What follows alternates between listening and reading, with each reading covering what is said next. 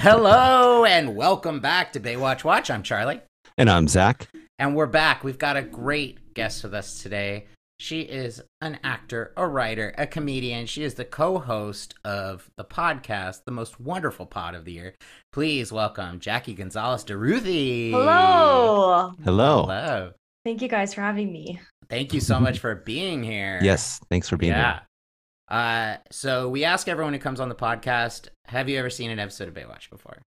No, my knowledge of Baywatch is, of course, Breasts on the Beach. Mm-hmm. But I was a bit too young. I think it debuted the year that I was born. 89. So, yeah. So I wasn't really watching it. But I am aware of the opening credits thanks to Friends. And aware of Yasmin Bleeth's name. Mm-hmm. It's a cool name. It's a since great you brought that up, name. right? But yeah, I was surprised by the opening credits music. That was a shock to me, and I was wondering whether that was new because we watched an episode in the 5th season. No, well, that's okay, always the song. So that is the most famous theme song for Baywatch, but was not the theme song for seasons 1 or 2. Oh. But for the rest of the run, that was the theme song, and for the HD remaster, they just went ahead and retconned it and made that theme song the theme song. So, and that is what I was watching, the HD remaster. Yeah. Yes, you were watching an HD remaster, yes. In beautiful 1080p. Yes. Probably 720. But so Baywatch started in 89. This is season 5, so this is kind of right in the middle of probably the peak ratings of Baywatch. To have peak ratings at season 5 is a testament. Yeah. Oh, for sure. Yeah. Because the show was canceled after season 1, and then because it was on NBC, they canceled it, and then it got a new life in syndication. So for the rest of the run, depending on whatever local market you were in, you were watching Baywatch on a different channel because it was just they just shoot them and then sell them to whatever network wanted to air them. Yeah. So us in Southern California, it was on our UPN affiliate 13. But then if you were somewhere else, it might have been on Fox. It might have been on channel. That's wild. Mm-hmm. Yeah. And it became an international sensation after that. Of course, so, Hasselhoff. Yeah, one of the most popular shows in the world during the 90s. Despite the fact that for almost every guest we've had on this podcast, their answer is that they've never watched an episode of Baywatch or they're just aware of it in the cultural lexicon. I mean, I remember, I imagine we're just not the age, No, we're not. I would say maybe this is a guess, 5% of guests have said oh yeah, I watched it back then. Yeah, maybe, but it was always but not even regular watcher, but nobody was maybe 10. Yeah, this is my this is my cast or whatever. Sure. Ooh, I wonder who my cast will be at the end of this whole run. I know. Yeah. I don't know. It's a tough one.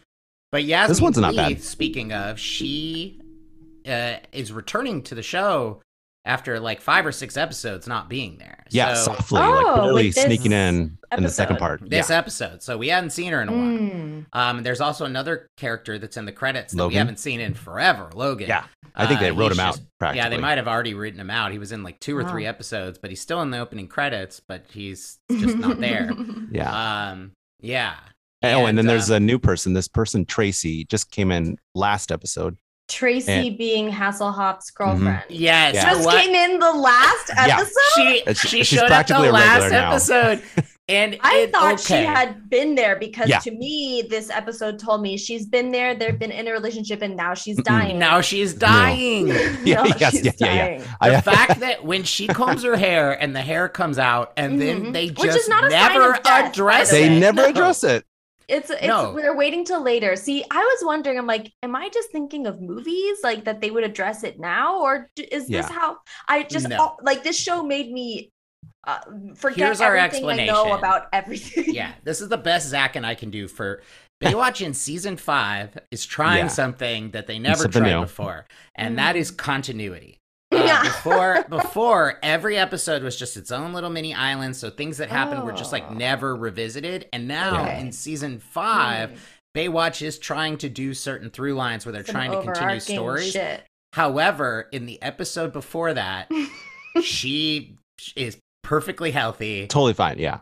Totally Everything fine. about this episode made me think she's been here for 4 seasons. She's done. Like, this is tragic that I can't believe I don't know this backstory between the hairbrush and also the sparklers, like the Merry Christmas. Yes. Merry Christmas, Tracy. I don't think Mitch knows anything. Me for a second.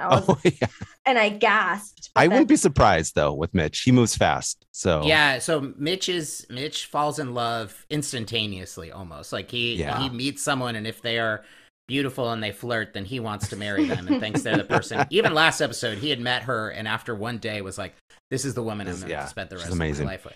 Guys, did you watch Baywatch growing up? Like, why this show?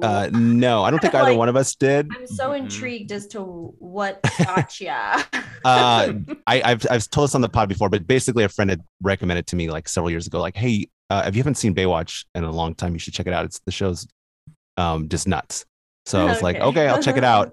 And then I was like hooked. I was like, what is this show? I can't believe how amazing this show is. Like awful, like everything. It's just like all over the place. It's such a ridiculous show. And so that's where the idea came from. Great. Yeah, because we do get two. So just to close Tracy's loop, which we'll get into later. We get two hints, right? 2 hints. One is this might be my last Christmas. Yes, I was like, I'm sorry, what? What's going on here? 2 is combing her hair and all the hair comes out. And the thing is that yes, as you said, hair loss is a side effect of chemotherapy. Yeah. This wouldn't be a thing. It's not something or whatever. Exactly. It does not necessarily equate to death at all. However, for us as a watcher, we're like, she's got cancer. Right. But that's not how that works. It would be very funny if she's like, this is my last Christmas to see a white Christmas because I have alopecia with hair. What a strange thing to put in this show, just in the middle of like episode part 2 or whatever, like the hair loss thing, and then not address it. Like, because I kept thinking it would be a thing because she also cries a little bit and says like, I haven't shed happy tears in a while, and I was like, she's gonna tell him, and then later she's like, Mitch, this is so wonderful. Only thing that's missing is a carol, and then we sing Silent Night for the rest of the episode. I'm like, tell What's going on here? Don't make us wait. Hair, because even at the time, people weren't watching this on streaming; they were watching it week to week, and then if you missed it, you would have no idea. You just missed it. You're like, I'm sorry, what? Hair, like massive hair loss like that is terrifying. I have like a stress scalp, and I do get. It's a kind of alopecia. It's not my whole head, but I'll get like quarter-sized bald spots if I'm extremely. It's only happened 2 or 3 times in my life. It's not like it needs to be an extreme amount of stress, but it happened, and it's terrifying. Like when you do get like, I remember the first time it happened, I was really young. Oh yeah. And I had like had a stomach flu that spurred it on. It was like the stress on my body of the stomach flu. Then later when I was recovered, my hair fell out. And I remember being at like a tennis match and my mom like running her hair through my hair and coming out with so much hair, and us both being like, oh my God, what's going on? Yeah. No, that's definitely scary for sure. That's definitely scary. I just don't think that's what this is. I don't think, I know. They're trying to say it's something bigger. I'm stressed. I'm a little stressed. I think, you know what? I think she's stressed because Mitch is going really hard in this episode. I'm like, dude, cool it, man. Like, this is Christmas, right? So Christmas is not something you generally like. I'm going to make Christmas amazing for this one person I really like. He's going like over the top. We'll get to later, but like he's going a little over the top, I think, in my own opinion. Absolutely. That's why I thought he was privy to marry or something. Like propose kind marriage. of taking advantage of what the dynamic Santa's is. Elves. No, that too. Santa's elves do to the tower. God.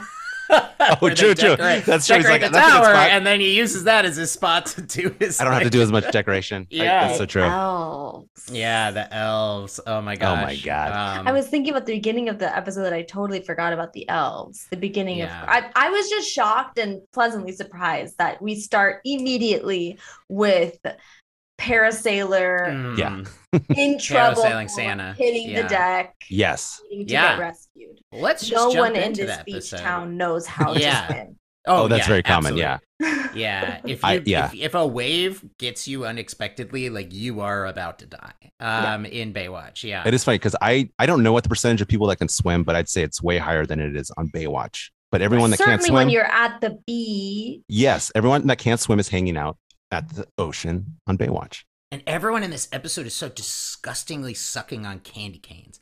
And like the candy cane, like everyone's got a candy cane. No, but the way that they had the candy canes factor into it is it's like, because clearly they're shooting this in, February or March. So they have to make it look like Christmas. So then they take this one little area and then they just have everyone have candy canes to the point that a kid ends up almost dying because a wave hits him and he inhales a candy cane. That makes more sense. I thought he was eating licorice, but now I couldn't tell. No, it's like, it's candy cane. I was like, what the fuck did that kid just choke on? Yeah, because even they even say like as they're pulling him out, I was like, his friend said he inhaled a piece of candy. It's like, it's so crazy. But yeah, Mitch has one too. But where did he inhale it? Like, it was like he was on a rock and then fell backwards. But then they swam into the middle of nowhere. There was nowhere. I had issues with that as well. I was like, excuse me, you can't shoot in this location after you just showed us he was on the rocks. Right. I know that there was a landmark that he definitely fell from. Right. That was weird. Yeah. So I guess like if he's eating the candy cane like this and the wave comes from behind, did it shove him into the candy cane? Oh yeah, powerful wave. So he's like, and then they never show really like getting the candy cane out. They just do regular mouth to mouth, and I'm like, no, they do. He does a Heimlich. He spits it out. Oh, he spits it out. He spits it out. Yeah. Oh, you thought Matt? Sorry, you thought Matt inhaled that thing? Or I thought he like blew it into his stomach. Sure. He Heimlich, send it on down. And then he still didn't have a pulse, and that's when they started the weakest compressions I've ever seen. The number of people that have no pulse in this episode too. Yeah, everyone's dying. No pulse. No pulse. Okay, season 5, episodes 10 and 11. Silent Night, Baywatch Night. I do like that title. I like that title. Yeah. It's Christmas at Baywatch, and it's still hot because we know California is still hot at Christmas time. Yeah. And Santa is absolutely burning hot. Santa is parasailing, holding gifts. I don't know what's going on here. But he's holding like one board game and one other thing. Yeah. But he's parasailing, so there's no way. Like if you're gonna throw him, they're gonna land in the ocean. No. Right. And he's not. And he's not Santa. wearing a life vest, which he would be. Got to. Right. Yeah. I guess in order to keep the illusion of Santa. Just decorate it with the Christmas stuff, right? Or find a red one. Yeah, red one would work. Yeah. But no, he his driver is just negligent. Oh my god, this guy's so dumb. Drives into a bridge. He almost does because he's not looking forward. He's like, not at all. How dumb is this guy? He's trying to figure out what these presents are. And I think so.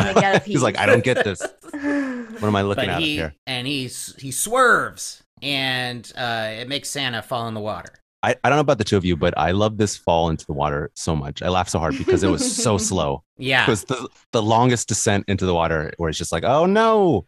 Oh no. And everyone's watching like, oh no. Oh no. Yeah. It was like at first gentle. I was like, but isn't that what parasailing is? And then I realized like, no, they reel you back into the boat. Oh, do they? I don't even remember. You might be, I did it once when I was a kid. And, if you land in the water with that I was like, what? That makes he can swim, but then I was like, actually, you have a parachute and it could pull you down. That is actually scary. And the Santa outfit would take on a lot of water, I'm sure. Yeah, that's true. Yeah. And then we get this weird. Did you notice the weird continuity thing with like there's 3 lifeguards who run into the water? But then when they do the actual like rescue, Mitch is there now. Mitch is there too now, yeah. So it was just Matt, CJ, and one other person, and then all of a sudden David Hasselhoff's with them. But I kept watching. I was like, 3 people run into the water, and then all of a sudden there's 4. And he's not coming out of the water. He's just there for the saving. So maybe he met them. Maybe he was already in the water. Yeah, he's just hanging out there. Or he was like looking in the binoculars and was like, "I'll meet them there." Yeah, and he came from like the other way. Yeah, maybe he came from another way. Yeah. And he also jokes here. Do you get when he says, "Gonna make coming down the chimney a piece of cake, huh?" And then they all laugh, and I'm like, "This guy's still being rescued." I'm like, "Don't make these jokes when this guy's." They're also not related. No. What, Santa? Oh, you mean going coming down the chimney and I thought you meant Santa and Mitch. Drowning. They're not related. No, but yeah, I'm like, you could still have a hard time coming down the chimney if you almost drowned parasailing. Of course, like, yeah. That's just bad. It's summer weather, and Christmas in California means going to the beach, and there's only 7 surfing days till Christmas. And Mitch is going through a box of decorations, and then this is where Tracy says she wants a white Christmas in Connecticut because she's never had one. Christmas was always on the beach because she is from Australia. Yeah. Why Connecticut? I was going to say why Connecticut where her as well. Hospital is. Yeah. Maybe. Connecticut seems like an odd choice. I would think like somewhere north more. Yeah, maybe New York would be good. Yeah. Yeah. Just a little further north. I want a snowy Christmas Boston, in New York. Yeah. Michigan. Yeah, I don't know. Connecticut. Yeah. She also last episode talked about growing up in Australia, and remember she says she like grew up in the bush, like in the outback. She grew up in the outback. So how's she going to Christmas at the beach? I guess they traveled there every year. I guess, yeah. Yeah, interesting. The story doesn't check out. Yeah, in all honesty, maybe we'll find that out too. Yeah, I wonder whether the outback means like, I don't know, just like off the grid, or... Well, she said that there were Aboriginal flutes playing when she was born because so she was That's what she meant. Yeah. Okay. So I don't know. I mean, you can always travel to the beach, but I think if you were able to travel that far to go to the beach, you probably could have traveled that far to go see snow. True. No, not in Australia.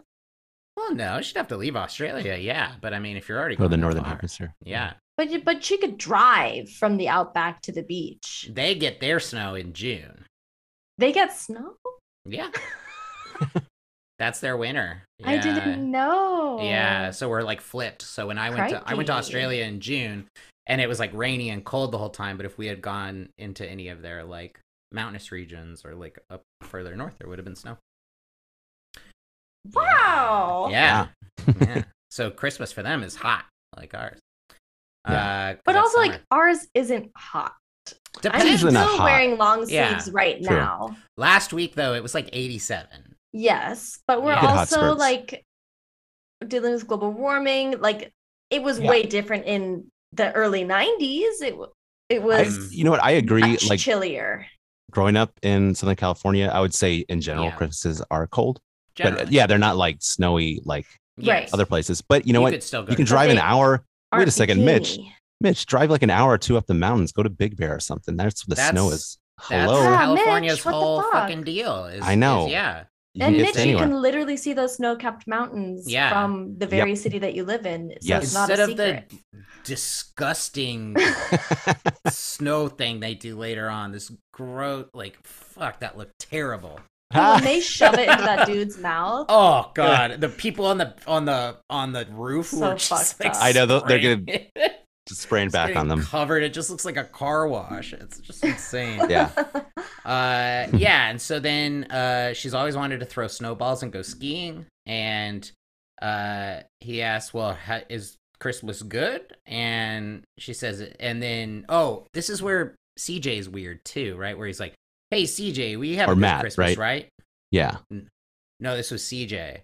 Oh, no, I'm saying Matt's the weird one, right? Is that what you're talking about? Or are you talking about something CJ else? Acts weird. Oh, because Matt acts weird too. But CJ, when he goes like, hey, CJ's Christmas is good here, right? And she looks around and goes like, oh, yeah, fantastic.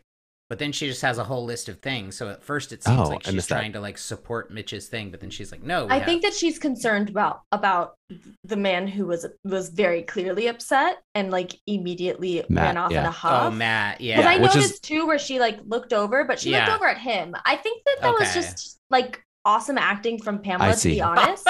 Yeah. All right. Where she was like. She was concerned about all parties and like, that was I'm clocking that was fucking weird, but I'm not going to be rude. I'm still going to answer your question and like try to make it cool for this girl. Right. But I'm kind of concerned about my friend. Yeah, I would say Pamela Stella Adler. The goods. I like it. Yeah. Yeah. But this Matt thing is new though. We've never heard of this, and they don't really explain it either. He's like, I don't understand. No Christmas memories. None. Yeah. Which makes me. My next question would be: have you been in an accident? Do you have amnesia? Right. His dad is a very famous screenwriter.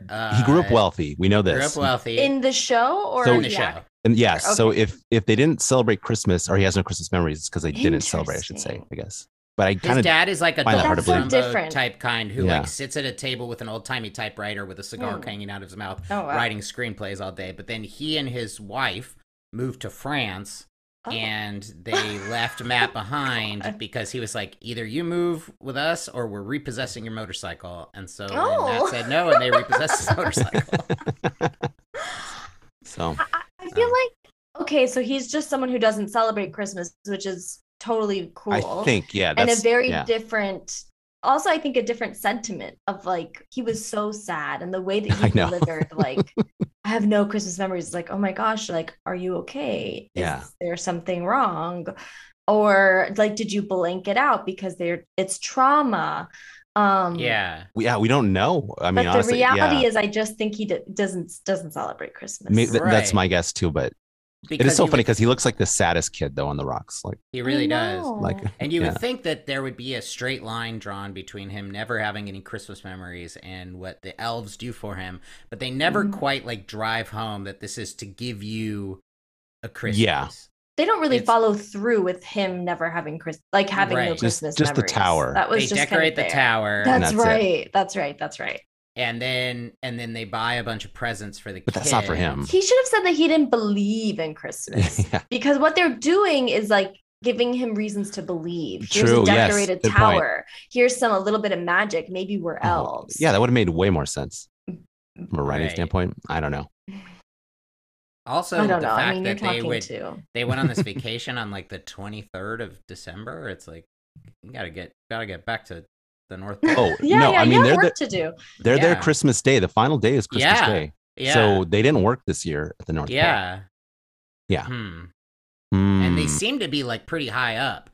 I did want to say that Benny was love Benny. We know Benny. Benny was in Seinfeld. He's also in my favorite Christmas movie franchise, Santa Buddies. Oh, that is the Air Buds. It's Air Buds children and Air Buds puppies have like a 3-part Christmas extravaganza. That's very worth a watch, and he is the head elf, and he's wonderful. So Danny Woodburn is his name. I'm a big fan of him. I think he's such a great comedic actor. I don't know. I just love him. He works at the department store in Elf as well. And his run on Seinfeld was fantastic. As Kramer's like good buddy, like best friend or whatever. He's fantastic. And then Debbie. It was also on that same one of the episodes on Seinfeld. Yes, but Debbie is also. She also was. So that's his girlfriend. The only one. The only other one was Speaking Lines, and she was one of the Mars prostitutes in Total Recall, the Arnold Schwarzenegger one, and basically like ends up working working for the underground. Yeah.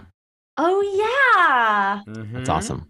Yeah, so they're two pretty famous. I saw she's also was a stunt woman, so which kind of makes sense too with the later scenes because it was like she was very strong, and then like she was jacked. She was jacked, but also those scenes like in the truck, I was like, oh, she's like hanging out the window and like throwing stuff. And that truck scene was awesome when they were. I think it's my favorite. I can't wait to talk about it. Amazing. But okay, so basically we've got Christmas Day picnic for the homeless children and a priest from St. Francis who ends up basically being a flea bag. I know this the tits are out. Yeah, like the priest is here and the tits are out. Yeah, which also wild. Like good for you. You don't need to put them away for anybody. No. I kind of liked it when she was in that little like later that like white crochet altar top when they talking to the children. Yes, yeah. Oh, yes. First I was like, whoa, this is crazy. But I was like, what is it? Like, who the fuck cares? Like, just because she's talking to children, why does she have to dress different? I don't know. Yeah, I guess. Yeah. I don't know. That's the scene where she's like building like a snowman in the sand, though, right? Like on the ground. I think that's what it was. It's hard to tell. Yeah. There's so much weird shit with kids in this episode, too, because there's the whole thing where like Mitch is like, I'm going to go into the bathroom with you. And she's like, you can't because I'm a little girl. That's insane. As if it makes it better. Yeah. Also, we could tell first of all, hair is definitely folded into this hat. But also so the fact stupid. that it's like that Mitch is like, I can go in there if you're a little boy, but if you're a little girl, it's like what? There's but so much weird about these episodes. When you're a little kid and you don't go in at all. That's what I'm saying. To the bathroom? Mitch should not have. But when you're little, you do go you have supervision. Like you don't. There's a certain. I mean, I feel like this kid was a little. I know what you're saying. I think the kid's a little older too. It's usually a person you know. But I wonder that's if the part kid that was like age so supposed to be playing younger. I don't know. That's a good question. Yeah, because. Yeah, I don't. There's a lot of things that are just weird about this. I guess I'll wait till we get to some of them. But I don't know. How old do you think she is supposed to be? Like 8 or 9. Maybe 8. Okay, 8 or 9. Yeah. Okay. I'm trying to think of like when the first time, because I remember like being little and like on a dad's weekend and like him like having to go to the bathroom, like in his bathroom, or you mean like having to like go like to the men's bathroom, or like him coming into the women's bathroom, and I don't remember when it was that like I got to go by myself. Right. But I do have vivid memories of like, right. Oh, like I think it's crazy he's in here, even though he's not in my stall. But he's waiting outside. This was in Mitch's house. Yeah, true. It's in Mitch's house. That's the weirdest. Yeah, that's what's weird. And is she not like I think she'll be okay. There are a lot of sick people in this. Well, like, he's like, take a shower, and then she's like, and he's like, okay, I'm gonna have to help, and I'm like, no, just like be like, get in there, turn that water on, and get clean.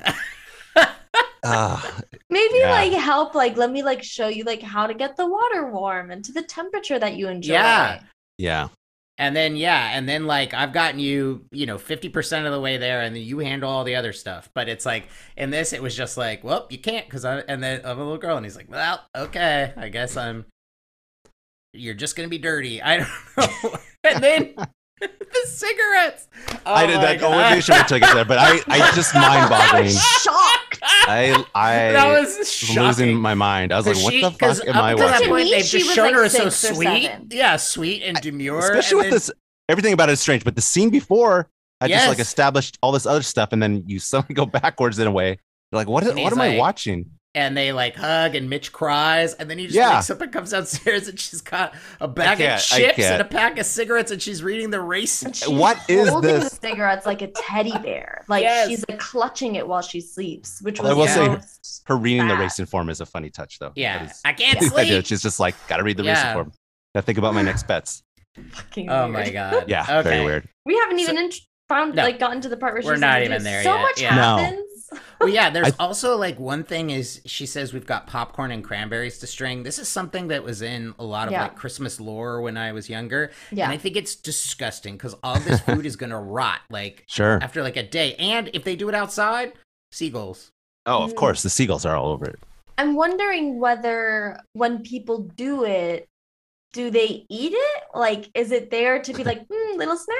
Like one of those candy necklaces? Yeah. Like sweet tarts? Sure. Or do they, like, after they do it, do they shellac it? Like, do they spray it with something? You would think you would need to spray it with something so that it's, Because just the idea on its own is, like, revolting to me. Because, like, day one, it's okay. Even the popcorn is better because the popcorn will just go stale. But, like, fruit is going to mold. Rot. Yeah. But, yeah. The vermin are going to come. Yes. And then Mitch promises Tracy a Christmas she will never forget. Might be her last. Possibly. I think she gets a Christmas she'll never forget. I think so. He followed through for sure. Yeah, that's true. Yeah. Okay, Matt is sad and he's sitting on a rock. And CJ asks if he's okay, and he doesn't want to have to compare Christmas memories because he doesn't have any. Just sad. I don't understand that because but then we get Venice Beach, which is now decorated for Christmas. LA famously doesn't do a lot. No, I was gonna say I've never seen LA this like Christmassy. I feel like decorations are up. Mm-hmm.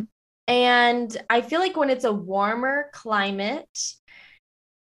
climated city during Christmas, like it is visually very there because there is no snow and there's not that many like lights up on the houses, not that many. Right.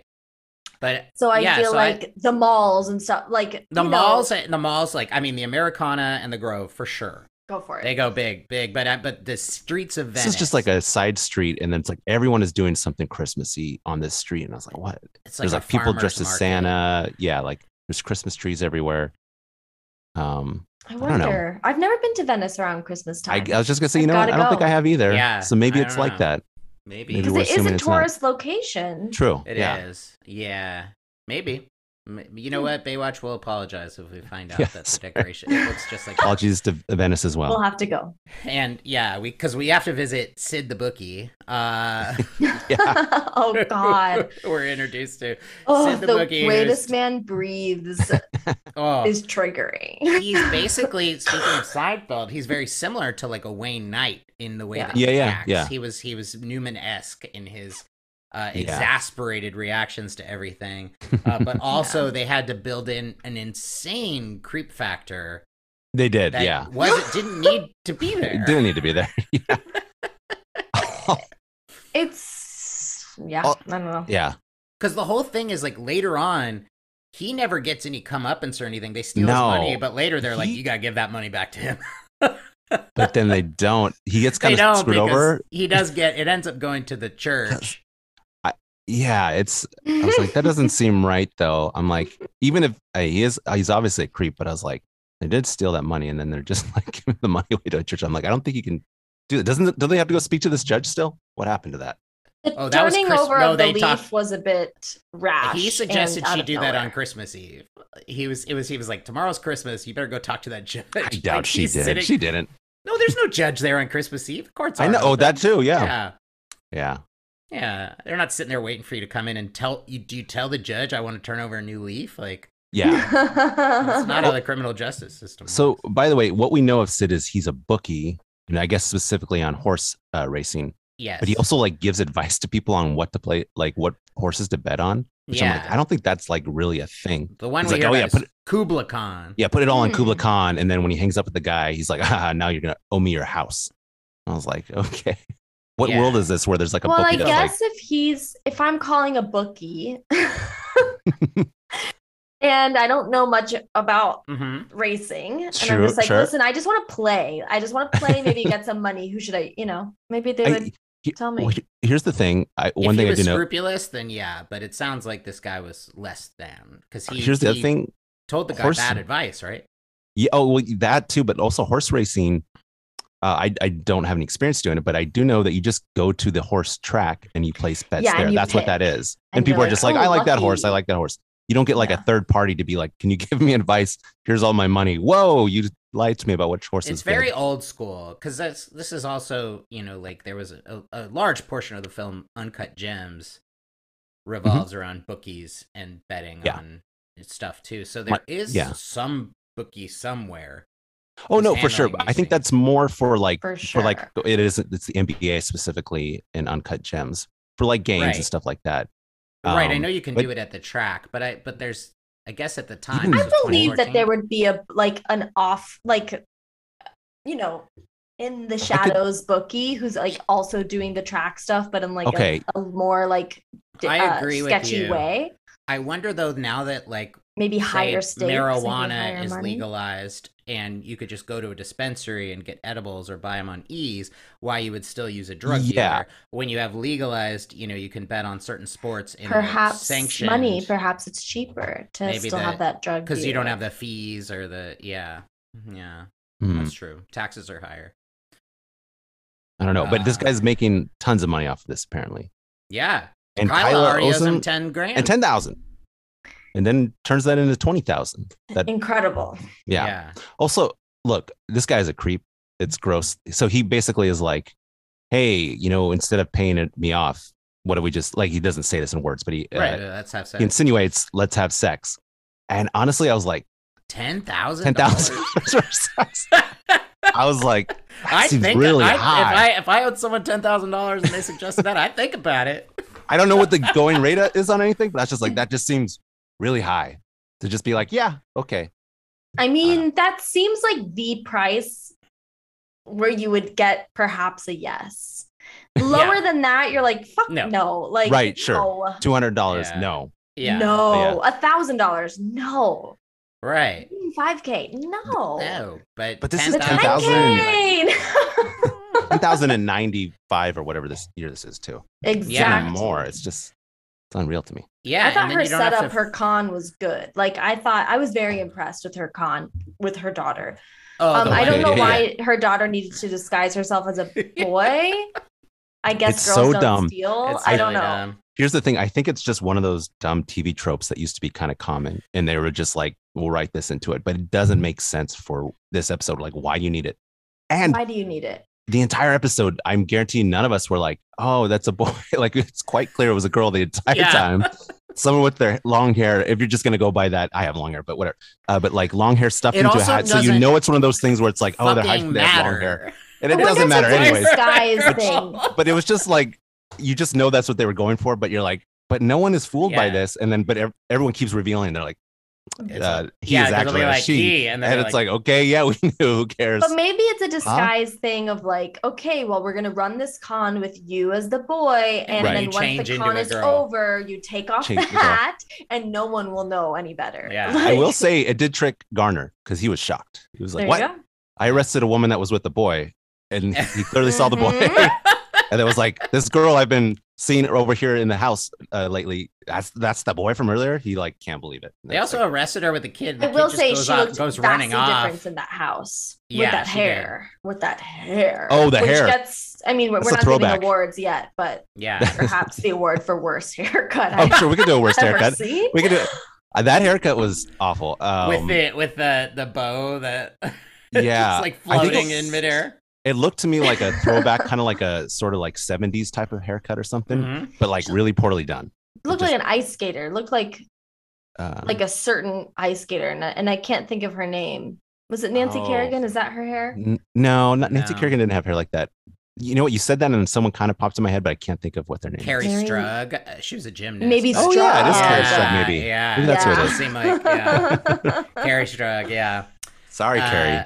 Sorry. I don't mean to just drag your hair. Yeah. Maybe don't have to have good hair. It gave me your gold. Vibes, but I'm not like mad at your hair. Like I'm mad at this child's hair. Yeah, this was a bad haircut for sure. So this con is basically that they're walking arm in arm through Venice. A person, a little kid, takes her purse. She tells Sid to go after him. Sid is out of breath and out of shape, so he can't get him. And then she takes the keys, goes back to get his money. He realizes it's over, and he knocks over a bunch of Christmas trees because he just barrels through the Christmas tree patch rather than going around it. And then he calls Tony, and he has a job for him. And then Tony kind of takes over as our big bad. Okay, so Tony, I was like, who the fuck is this? Oh, sure. I understand now. Tony is black just hair dye, big boy. Yes. Okay. And the hired gun. The hired gun.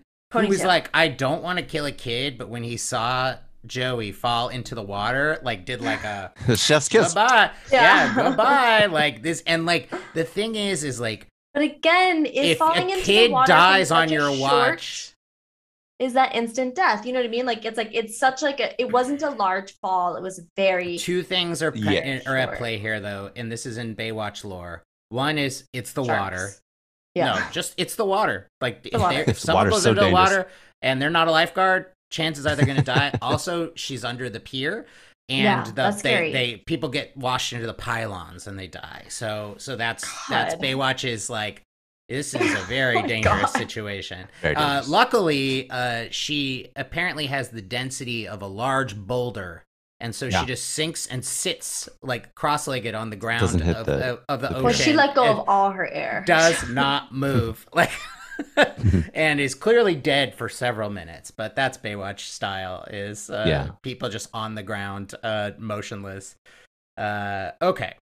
So, the little kid with the purse is actually Kyla's son, quote-unquote, Joey. Turns out to be daughter. By the way, Kyla here says stealing the 10,000 from Sid makes them even, but like how?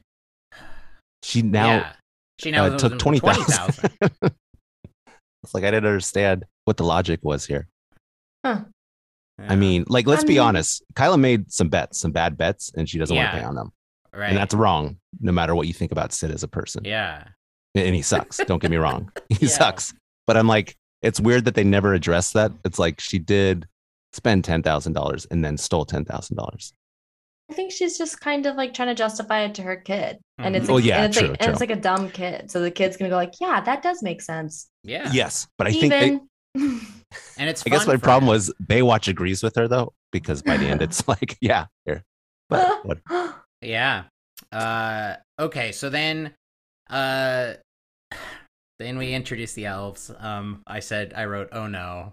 Yeah. Oh yeah. Because it's weird because we had an episode really cringy. Maybe 4 episodes ago, maybe 5, maybe a little bit more, but in which there was another Little People episode in which a kid's dad is a little person and he's ashamed of him, and throughout the course of the episode has to come to respect his father because he's embarrassed of him because of his stature. And at the end of that, it was kind of like, it at least was like, hey, everyone's valuable, but in this they've now reduced them to magical creatures. Elves. Yeah. Which is so funny too, because it is one of those things where they set this up and immediately where they're going, and you think maybe Baywatch is going to pull the rug out from under you, make you think they're going to be elves the whole time, and then at the end be like, that's crazy, right? But no, shame on you. Like, nope, I thought for sure they weren't, like, I thought for sure they weren't elves. Like the whole thing where he's like, all right, I'll finally tell you what it is. I was like, here comes the switcheroo. He was just like, nope, the thing you've been thinking for 2 episodes, that's what it is. So, yeah. God, I mean, just thinking about the fact that in the 90s, that was, the thing is like there was a lot of roles for people like this, but they all were specifically to play, or it has to be about that. Right. So I read that Danny Woodburn, that's one of the things he loved about Mickey, his character on Seinfeld, because it really had nothing to do with that. Yeah, they never even mentioned it. Yeah. And then, okay, so Benny introduces himself to Matt, and he says they needed some time off. They've flown over the area. They've never actually been here, but it's freezing where they come from. Yeah, for some reason, Benny's the one that's almost always spilling the beans. And then, like, Debbie is always like, no, hey. Stop it. Yeah. So that's, and then the other 4 people never have a line. And I was like, I just give them a line, right? They're in a lot of the episodes and never got a line. It's also interesting lore of like, we fly over. It's like, do you? I thought don't you Santa land on the houses? So, yeah. But or doesn't he go by what himself? Story have you ever had an elf with Santa in his Yeah, good point. Do they do maybe recon? One, like a head elf, perhaps? Oh, that would make sense. But in case like Santa runs into trouble or something like that. The fact that it's like we, and I'm like, this is very interesting. Yeah. Well, do you think it's possible they killed Santa? Baywatch didn't do their homework. And they've been pretending to be Santa for years now. Scott Calvin. Yeah. I do really like that movie. It's a great movie. That's great. It's a great movie. Okay, so Debbie tells him not to bother the lifeguard, and they all decide to go in the water. And then Matt does a... Then we get the kids running up to CJ on the beach. This is when she's in the halter, I'm pretty sure. Okay, yeah. Yes. She tells them to then run to the jetty and then run to headquarters, and then we meet Sam Ryan, sexy priest. The intro of him just like smiling was so psychotic. Shirtless. This character, I don't know about it. Even like no matter what his occupation or vocation is, just introing any character is like smiling, staring. It's just like, whoa. Who's this? And also just like the weird, like, hey, we're both in the business of saving lives. She's like, you get him closer to heaven, I keep him from getting there too soon. Yeah. I wonder how he saves lives. Yeah. That's such an interesting way to describe what a priest does. Souls? Souls? That's, I guess, but yeah. hospitals. I would say doctors save lives, ENTs. Yeah. I would, you know what though too, if I had a priest and he was going around saying I'm saving lives, and he was like confidently saying that to people, to a woman that he's obviously interested in, I'd be like, dude, chill out, man. What the fuck? Yeah. Like, yeah. Well, and also Souls. everyone in this souls. I think episode, it's like this reverence for Catholicism. It's weird. When Mitch is like, "You priest, oh my God, what are you doing?" And then later he's like, "It's Christmas. You can't fall in love with a priest on Christmas." Also, like young hot priest that's like, "Whoa, you're a priest?" Yeah. I thought all priests, looked like Santa or whatever. Right. Yeah. And by the way, she mentions that he didn't wear his collar or isn't wearing it right now. Yeah. And then they mention like a tan line. I would have loved to see him have a tan. He was like, "Oh, this silly thing." Yeah. Yeah. He's like, "Oh, I would have it," and he's of course like British for some reason. Oh, is he? He seemed kind of British, I guess, right? He did, right? Hello, CJ. Yeah, he had a way of talking. Or he's doing a mid-Atlantic, like, the transatlantic accent where he's like, CJ. And then Kyla tells Joey that they need to work the angles on all these suckers, but she just wants to spend the money they made. And she Kyla being Joey's hot mom. Hot mom, yeah. Cool. And everyone in the show is so white and also so hot. Yeah. I actually did want to say that the elves were actually probably the most multicultural. Yes. Yeah. But let's not give anyone lines. No, I know, right? No. See, the second half, the second episode. I mean, whatever. Basically, very, very lacking. We can't really be like, wow, you had like one black dude in there. It's like, guys. Oh, yeah. Because even all the extras, that being said, these are very hot white people. Everyone's bodies were out of control. Everyone's legs were so like strong. Yeah. This was a very toned era in human bodies. Like everyone was just great. Toned and oiled up, and everyone's oiled up. Yeah, a lot of oil. It was really, that was like fun to watch. Yeah. It was just fun to watch. To be like, look at these great bathing suits. Look at this cool shorts. Like, yeah. Her little outfit. Kyla's got a lot of cute. Pamela's got a cute little outfit later with like the white top and the skirt.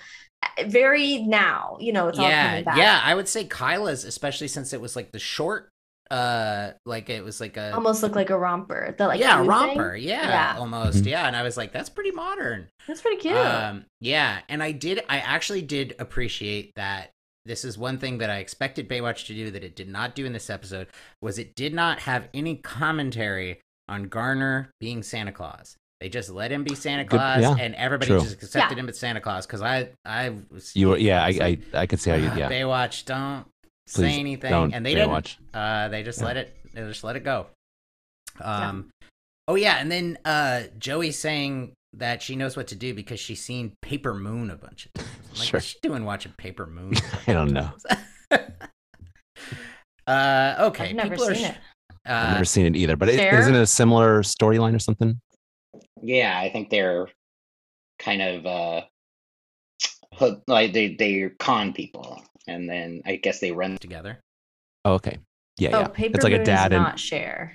No, it's Paper Moon is quite old. The O'Neills, I think. It's in a movie. It's like a dad and a daughter. Movie? You are thinking of Moonstruck. Oh, Moonstruck. No, I am thinking of Moonstruck. But then, like, what movie is the making of this movie in? Where they're like, I don't know. Do you know what I'm talking about?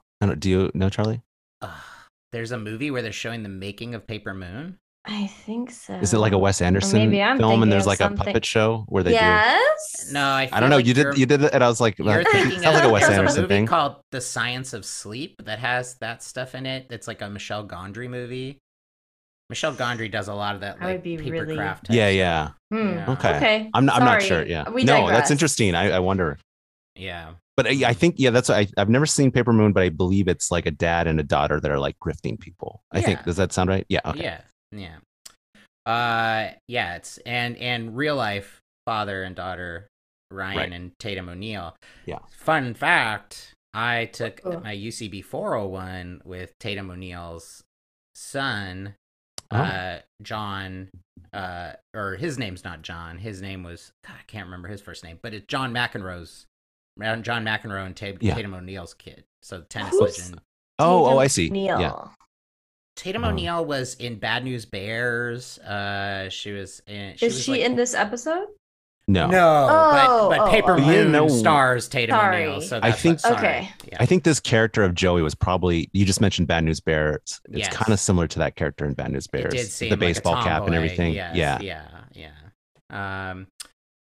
yeah. And she was like at the time the youngest person nominated for an Oscar. Maybe to win an Oscar. That might be, yeah. Yeah. Okay, so basically the idea is. I was just gonna say, I do like this line that Kyla says here, though. This is the time to make money, honey. We got to get it. Yeah. And the grift here is a change grift, which is the mom comes and buys something with 100 and gets change. Then this is such a bizarre grift because in reality, this woman only loses $10 or she loses whatever the $95. 95 plus, yeah.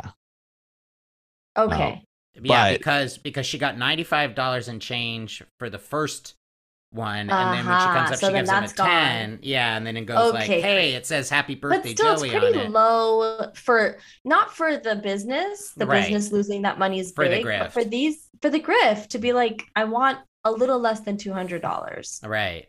Yeah. When also, they just stole 10,000. I was just expecting more. Yeah. It's pretty low considering. And it's to get a motel room, right? I guess. Yeah. The other thing is, I don't know about you, but like if I was the woman at the jewelry stand, I'd be like, no, I'm not. I know what you gave me. Yeah. Okay, let me check. Do I have two 100s here? No, I have one 100. How do I see what your 100 grift is? Yeah. Well, and also, this is the part where it falls apart, is that the grift is complete, and then they walk 5 feet away from the table and count the money. Yeah, I was like, and hello. they clock that the policeman's there. Yeah. You see the mom clock it, and yet she still does not move where they decide to go for. I know. Get out of there, right? What is it written on the $100 bill? It says Happy birthday, Joey. That's right. Yeah. That's also, what is this small kiosk, not even kiosk, like pop-up stand taking $100? Yeah, right. And having change for $100. For $100. Like if that's somebody crazy. was like, I'd be like, nah, sorry. I agree. I couldn't do that at like the busy ass restaurant that I worked in. It was like, UCB, no, dude, you cannot take 100. Yeah, pay for tickets with $100 bill. I'd have to be like, that's all my change. You can't. No.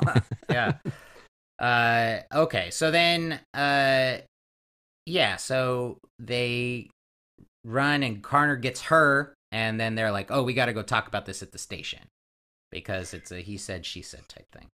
No. And then Matt Joey gets away. Yeah, Joey gets away. And Matt and Hobie come up to Benny and say, what's up? And Benny says, my age and Shaquille O'Neal. Have you seen that guy? And then he's like, are you having fun? It's like two jokes in one, basically. Yeah. Right? Like, yeah. I feel like my age would suffice. Like, haha, or whatever. I mean, it's not great, but. Are you guys having a good time? No, we're having a great time because the old geezer we work with is a sleigh driver this time That's of right. Year. Very cute. Yeah. They took off without telling him, so they want to keep a low profile. And then Debbie's like, come on, let's go play. That's a lot of them to take off, unless there are 1,000 elves, and maybe there are 1,000 elves. Maybe, yeah. But you'd think these ones would be pretty Which makes sense. There probably are 1,000, considering how many gifts they need to make. True. Yeah. Not a great job, too, when you think about it. That's so many gifts. Really bad job. Horrible job. A sleigh driver. So then Sid and Tony are at the boardwalk, and they see Joey. And he's like, I don't care what you do. You just get my money back. So now he's given the go to kill Joey. Matt asks Hobie if he still believes in Santa Claus. Hobie, we got, first of all. Who's Hobie? Hobie is Mitch's son.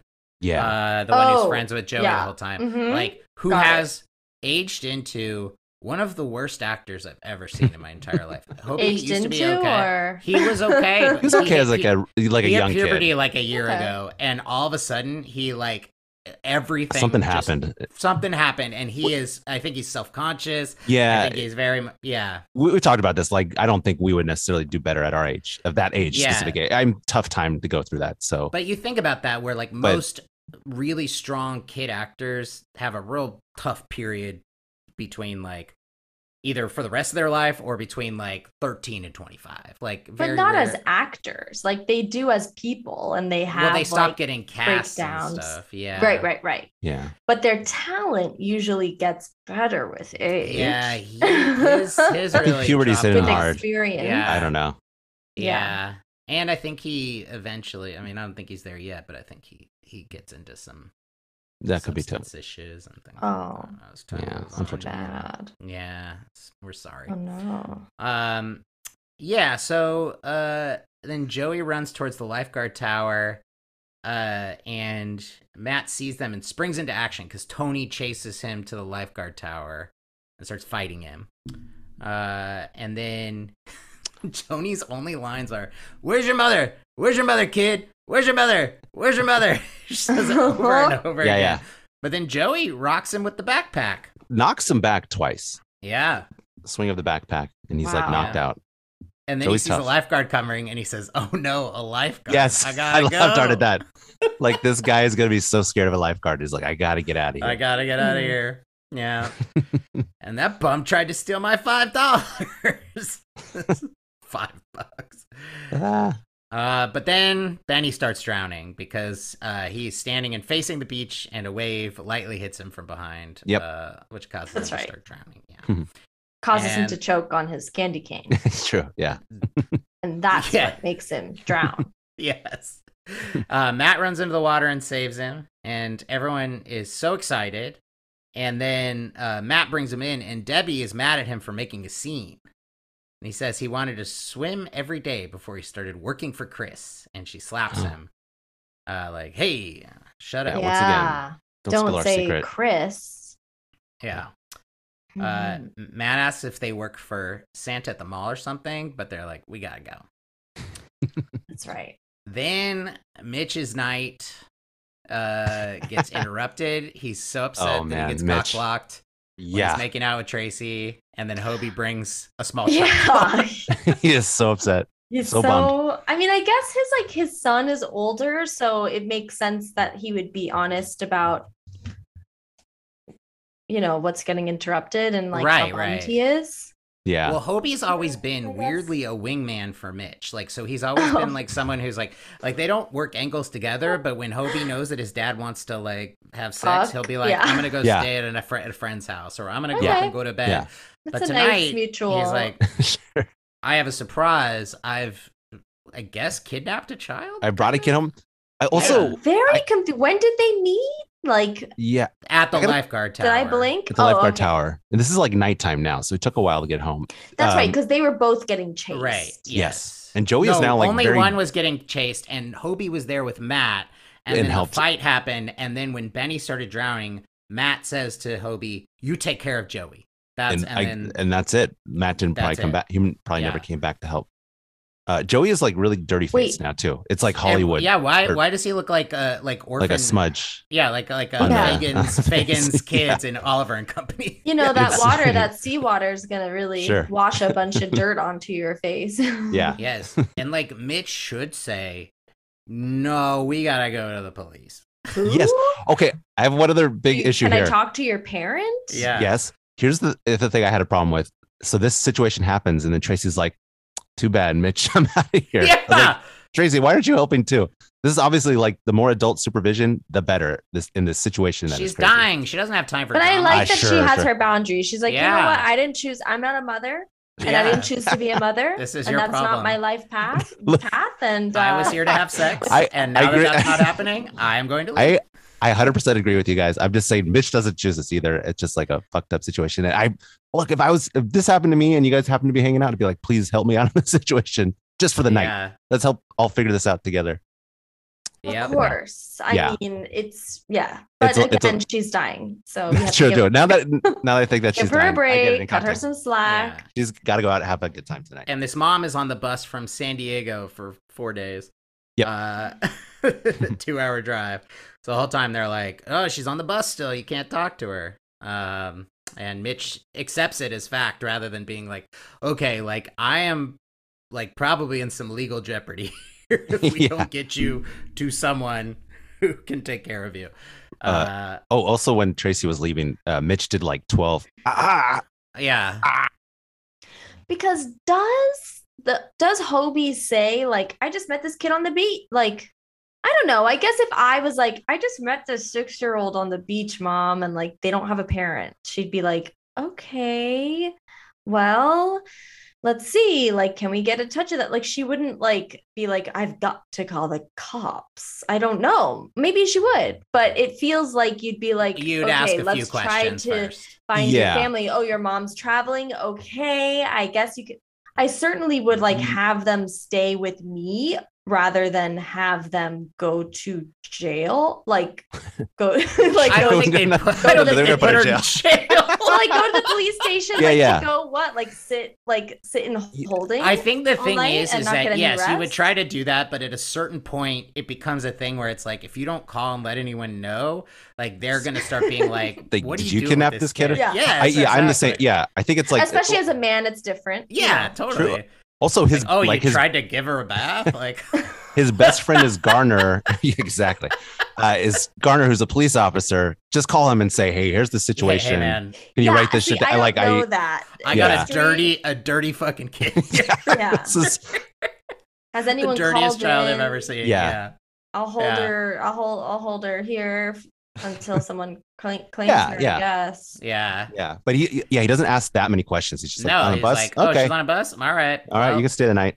And then you got to shower because their age discrepancy is too much. Like if their age discrepancy was less, then you would believe that he'd be like, okay, like this is your friend. Okay. Right. Yeah. Sure. It's a weird situation for sure. It is. And then Joey doesn't shower. But Mitch is like, well, now we're going to go in together. And she says no. And she says it's because she's really a little girl. And then Mitch rears up like he's going to punch Hobie. Yeah, I saw that too. And I was like, say what? He goes why? Like, no girls allowed in this house. Hobie. Yeah. Don't, what are you doing bringing girls into this house? It's a boys club. And then we cut to Mitch seeing Tracy. And covers her eyes, and she says, "Oh, I know that. It's Joseph." It is weird that they named her Joseph or Joey. Oh yeah. And then she says, "Oh, it's Joseph." And he's like, "Joseph," and he's like, "I know it's Mitch." And then she says, "Joseph's a representative of all the men in the world that can't hold a candle to Mitch, to you, But yeah, it's like what? Okay, Joseph. Who's Joseph? The little girl? Joseph doesn't exist. Joseph is a stand-in for all men. It's just a weird line, honestly. It's like one of those things where, like, if you were to call your husband Jackie, and you were to be like, "Hello," and he was like, "Oh, hi, Veronica," and you were like, "Veronica," and he's like, "Just kidding, I know it's you." That was the same thing where she was like, joking and being like, but then explain it as like Veronica is a stand-in for all the women that can't hold a candle to you in the world, right? And you're like, what? I call every other woman in the world Veronica. Players, it's such like a player's way to get out of like, I forgot your name for a second. I think you're right. I think that's what happened with Tracy. Cut her some slack. She's dying. Okay, fine. So then, the tree is coming together, and then Garner Claus comes in. And then he says he must have had 100 kids in his lap earlier in the day. And he said he should be an actor. And then Joey and Hobie come in, and Joey says there's no such thing as Santa, and then snaps Garner's beard. And then Mitch calls the junior lifeguard, or Garner calls the junior lifeguards to go out. But then Joey stays behind and wraps the money in a present. This present thing that ends up taking up the rest of the episode is very convoluted, right? It's just very much like that there was a million other things you can do but wrap that money in a present. It made no sense. Yeah. It was like, just keep it in your backpack. 7-year-old child. I know. But I didn't, why not just keep it in your backpack, right? Because that seems like the best she's spot trying to hide it from the cops. But then they go out and immediately start hustling people for more money that they put in the backpack that they drop in the water. So I don't know. Yeah. Okay. So then Mitch still comes in and he sees Joey with the presents, and he's like, "Hey, what are you doing?" He's like, "It's a gift for my mom." And then Joey's mom isn't coming until tomorrow instead. She's still on the bus. And then Mitch is still like, all right, I'm going to see where this goes. Yeah, I'll buy that for now. Mm-hmm. And then Hobie comes in and tells Mitch to come on. Let's go see the St. Francis kids. And then Joey puts the present with the money under the tree. Hobie didn't invite Joey to go see the kids, by the way. He's like, come on, Dad. Let's go. Dad, let's go. Like, let's leave Joey here. Yeah. Well, he's probably, I mean, after a little bit, Joey's kind of a drag, right? Like, it's like, man, our life has been interrupted by this kid who seems to be chain-smoking child. Chain-smoking child who's messing with presents. And, like, when Mitch comes in and she's unwrapped, like, 7 presents, and he's like, hey, you gotta wait till Christmas. Come on, you goofy kid. I'd be like, why are you opening all the presents? But were those... I was under the impression that those were empty presents. Like, those were just show. Were they? Because why that's what I thought when I first saw them. I was like, oh, this is just display. So why is he upset? I mean, I get that he's upset. would be mad if you, But I would also, be like, you're messing up our it's the display. Displays. Yeah. But I actually think, based on the lines, that it is real presents. Yeah. But those presents weren't for her. For the kids, I think, for St. Francis kids is what's implied. Yes, of course. You know what, though? If you had $10,000 and there was like 30 gifts under a tree, you're opening all those gifts. Doesn't matter until you find the 10,000. Exactly. Yeah. Or like you're being like, okay, I'll stop. And then 5 minutes later, you have to go back and do it. Exactly. Again. Yeah. You're never giving up on it. And then being like, Mom, it's in this pile. I don't know. Mom, it's in one of these things. And then we gotta wait till Christmas. Be like, okay. Yeah. We'll wait till Christmas. It's like, wait till Christmas. Someone's going to open this. Yeah. And it ends up being. But they don't need the money. Clearly, they're giving it away. Yeah. Okay, so with the St. Francis kids, what's their deal? Are they sick? I don't know. Do they even show them? I guess maybe they're the kids playing on the beach at some time. With, yeah. Okay, yeah. We don't know, right? They don't really explain it. It's just like a priest is helping them out or something. I don't. But they're there like orphans. No parents. Maybe, Are they orphans? Because like they're there on Christmas Day. Maybe St. Francis is an orphanage. Maybe could be.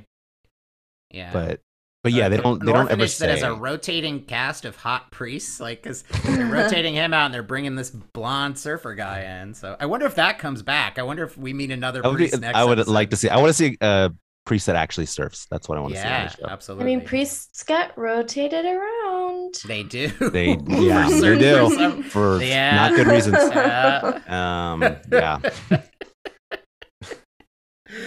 Okay, so then we cut to the beach and CJ and the kids are building I guess sand snowman or sand angel or something. Yeah. And then a kid chokes on his candy cane again. Yep. That was the first time. That was the only candy cane choke. No, the guy who drowns, the candy cane choke into the water. That's this one. Oh, this one. Yeah. So when Benny got hit, Benny's the elf. When he got hit, he was just standing there in the water, and he just got hit with the wave. Thank you. So yes, this was the one and only candy cane choke. And they should have done it more often, though. I think I would have loved if they had like 6 candy cane chokes in this episode. Is this still episode? We're still on part 1. I'm trying to. Okay, go. Okay.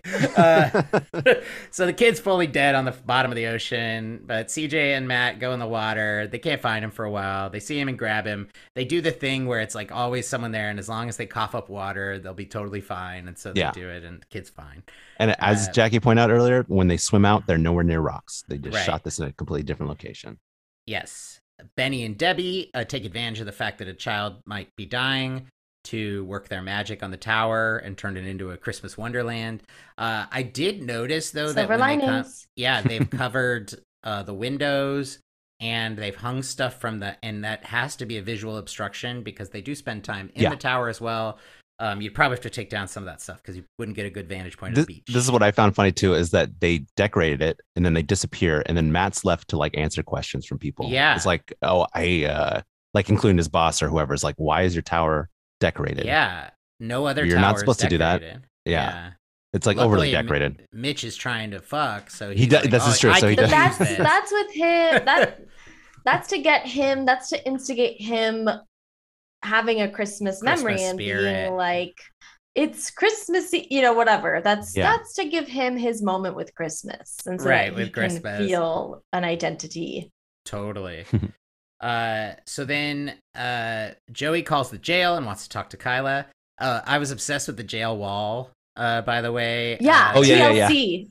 TLC. The group was there. TLC. Yeah, it had or the channel. I don't know. For a good time call. Lisa with 2 S's, which I found interesting. There was like 2 or 3 good time call. Like I saw in the corners, people. Oh, okay, so they probably like let everyone go in and write on the wall and like write stuff like you think would be on the jail, and a lot of people thought the same thing. Yes. Which I don't know if there'd be scribbling. I don't know. I'm just saying it seems like a weird thing to scribble on a jail wall, like a for good time. That's what like people do in like public bathrms. As like, for sure. Because if you're calling anyone from jail, for a good lawyer, someone can help you. So then Joey says he's going to bail her out, or she's going to bail her out. Bail is not cheap. They have $10,000. Yeah. Yeah, would that cover it? That might cover it. It is pretty a small crime too, so yeah, I think that would definitely cover it. 10,000 would probably cover the full bail, but you generally only have to post 10% of it, and then you forfeit that. But if you give all of it, then you get that. So 10,000 is probably more than they need, I think. Yeah, I doubt bail is 100,000. It's probably petty theft, Yeah, it's yeah. So maybe the 300 they made later would have covered it. I don't know. Like it's a misdemeanor for sure. Yeah, definitely. Yeah. I bet it's probably 10,000 is probably the bail amount, so they would need 1,000. Okay. All right. Yeah. Easy for this child. Easy for this kid to get $1,000. Come on. Easy. Yeah. The amount of horny women who want to ride with Mitch on the parade. What a scheme. So stupid. They want to ride on that float. Yeah. So then when Joey gets back, there are presents everywhere. And Joey starts unwrapping them all. And then Mitch comes in and is like, you gotta wait till Christmas. Yeah. Joey and Hobie they're on the Baywatch HQ deck. Joey says she needs to make some money fast. And Hobie says, me too, after I lost my allowance to you in that poker game, which I wish we saw. I know. Wow. Yeah. Mitch is talking to we have so much more of this first episode. Mitch is talking to 2 ladies, and Joey gets an idea. All they need is a picture of Mitch, and so they get this very thirst trappy posed picture of Mitch with his shirt off holding a can, and go and send it to everyone. You get to be an honorary lifeguard if you donate $20. And so that's montage. This is montage 1. Finally, we've hit a montage. Yes. Actually, you know what's funny? This is actually montage 2, according to the end music credits. Oh, what was montage 1? The opening scene. It's really short in a sense. With the parasailing? It is like, I think it's a montage in a sense for like 30 or 40 seconds. And then it goes into the parasailing crash. But yeah. Okay, so montage 2. And it's Hobie and Joey hustling. And they're having so much fun. They're getting so much money with this picture of Mitch. And then Mitch starts wondering where Hobie is because he's late. And there's no Hobie, no Joey, and no Joey's mom. And Tony is back and needs to talk to Joey. He pushes Hobie down and says, "Let's talk about your girlfriend." Yeah, and I had issues with that line. I was like, Tony, do you not see the age difference in these two? He's like, talk about your girlfriend. They're nowhere near an age. I was like, what are you talking about? He's like, I can marry you, both of you. I'm ordained by the Universal Life Church. if you want that. He throws sand in Tony's face, which was pretty cool. I liked that. Sure, yeah, sand throw. And they run into the scary place where a lot of scary things happen on Baywatch. We've definitely been in here before. This is under the pier. Oh, under the pier. Under the pier. It's a dangerous place. Yeah, but it has a door to get under the pier, which I've never seen in Santa That's Monica. A new one. Yeah, and then a ladder to get up to a catwalk, which I've also never seen. I liked that catwalk. It was a great shooting location, I thought, actually. I was like, where did they find this place? I love it. A quite rickety catwalk as well. Also, how many times do you think the actors bumped their heads? I was like, I feel like it had to happen. It was so cramped. Thank you for bringing that up, because this does it actually come happen up later in montage 2, which is montage 3, I guess 4 now, where Mitch and Tracy are dancing. Mitch hits his head on the lifeguard tower when he first reveals himself in his tux, and then he exits. He hits his head because the clearance. I missed that. Yeah. Oh, that's funny. That's very funny. Mitch is tall. I missed that too. Yeah. Okay. So then, they're chasing onto the catwalk, and the wood is rickety, and then Mitch is still asking about what's going on, and JB, Connor, and Landon haven't seen Hobie. And then there's a call that 2 kids are trapped under the pier, but nobody mentions that they're being chased by a very large man. They just say there's 2 kids under the pier, and they don't say like, oh, a much larger adult is menacing them. Because you would think they would see both of those things, right? Right, you would think so. Yeah, they were close. No one was hiding. Right. Yeah. So as they're running, Hobie wants them to go faster and faster. Tony is heading towards them, and Joey drops the backpack into the water. And then one of the boards break. He's trapped hanging on the edge. And then we get this took a while. This is perilous. Yeah. The Hobie holding Joey as he slips. Tony just lets this play out. He just stands back and goes like, I'm gonna see what happens here. I wanted Hobie to switch arms, but I guess he was using his other one to anchor himself, probably. Yeah. And Hobie knew that this kid's for the going story's down. sake, that for the story's sake, we're doing a 2-parter. Gotta go in the water. That kid's gotta go in the water. Beginning of the next. It would have been bold to open episode 2 with Joey being dead. Yeah. Does episode 1 end with the fall into the water? Yes. It's a fall in the water. That is a cliffhanger. The chef's kiss from Tony, and then Hobie looking worried. Whoa! That's what Hobie says, and then to be continued.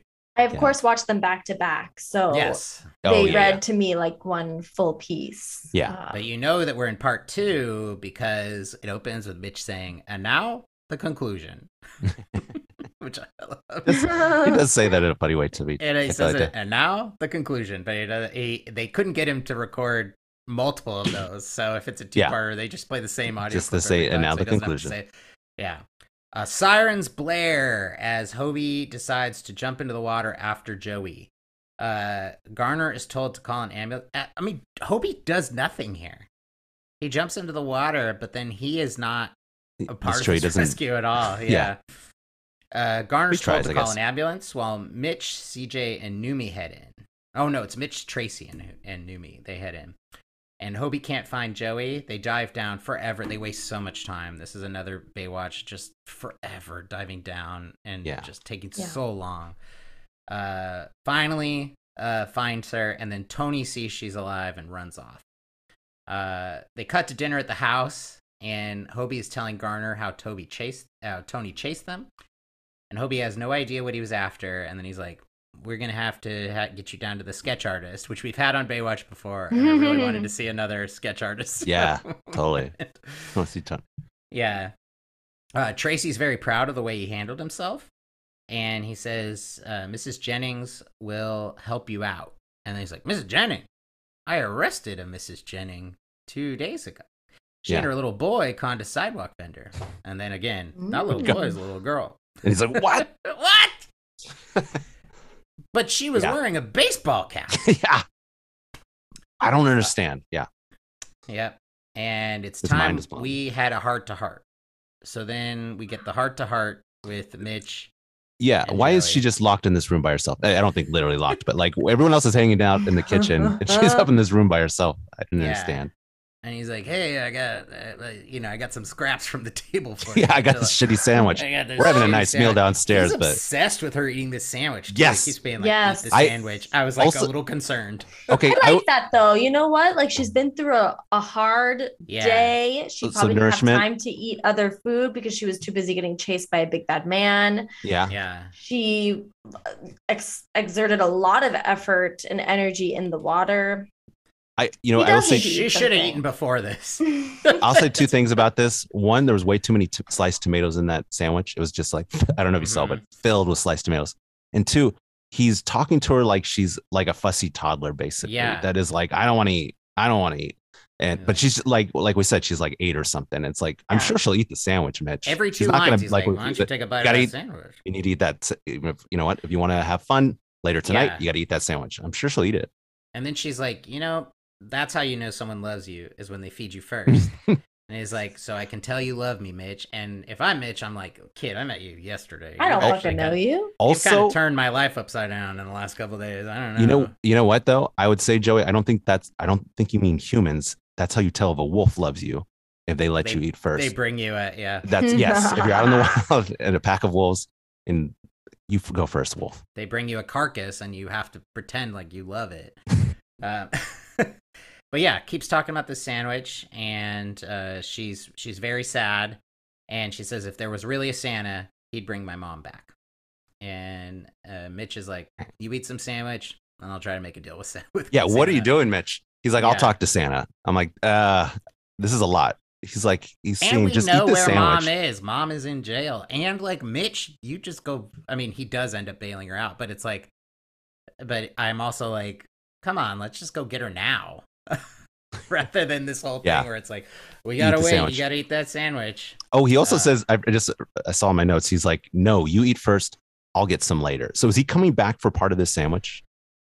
When she offers him the sandwich, he's like, I'll get some later. He's like, just coming back later. I'll eat that fucking sandwich. So then Mitch, and this really gets Mitch, he starts crying. And he's like, gets very emotional. And this is when someone saves your life, that's how you know they love you too. That's actually Baywatch canon. Baywatch, and every time someone saves, it's always like, Jackie, in Baywatch, if someone saves your life, you essentially have like a blood debt to them. Yeah, basically. There have been several episodes where people have been like, this makes sense. Serve you for the rest of my life for saving me. Well, I literally have had people trauma bond, and you're upping the trauma bond because this person just saved your life. Yeah. So you do feel indebted to them. I've never been in that situation, but I imagine if someone were to save my life. It really doesn't apply to Americans, though, in the show. It's always like weird Europeans. It's always like some person from some village in Denmark who's like, in my village, we do. And it's like, okay, well, it is 1995. It's not 1850. Yeah. But okay, so then Mitch is asleep and he wakes up. I don't understand the scene. Oh, is Tony breaking into the house? No. Yeah. He comes downstairs and finds because there's smoke. Joey, you smell smoke on the couch with a cigarette, reading the paper. In a robe. It's like perfect. We finally got here. Yes, we're finally here. The craziest part. This is one of the most mind-boggling scenes I've ever seen on Baywatch. Of all these episodes we watched, I was shocked. What's going on? We've never seen this girl have a cigarette. We've never seen her other than conning with her mother, but her mother was the one perpetuating these cons.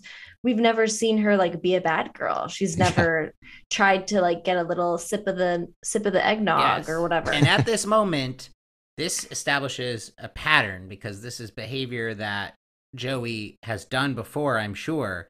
Right. And probably puts Kyla's parenting qualifications in jeopardy, right? Like you can take that kid away if this 7-year-old is just sitting smoking cigarettes and that's just a normal thing, and she just like is like clutching that pack of Marlboros like like I am not letting go of them, and Mitch is like, give them to me. I was so shocked seeing her holding that lit cigarette and how long it took him to put it out. Yes. Put it out. Because at first he's like, hey, what are you doing down here? He's just letting the smoke is going in their faces, and I'm like, good God, put it out.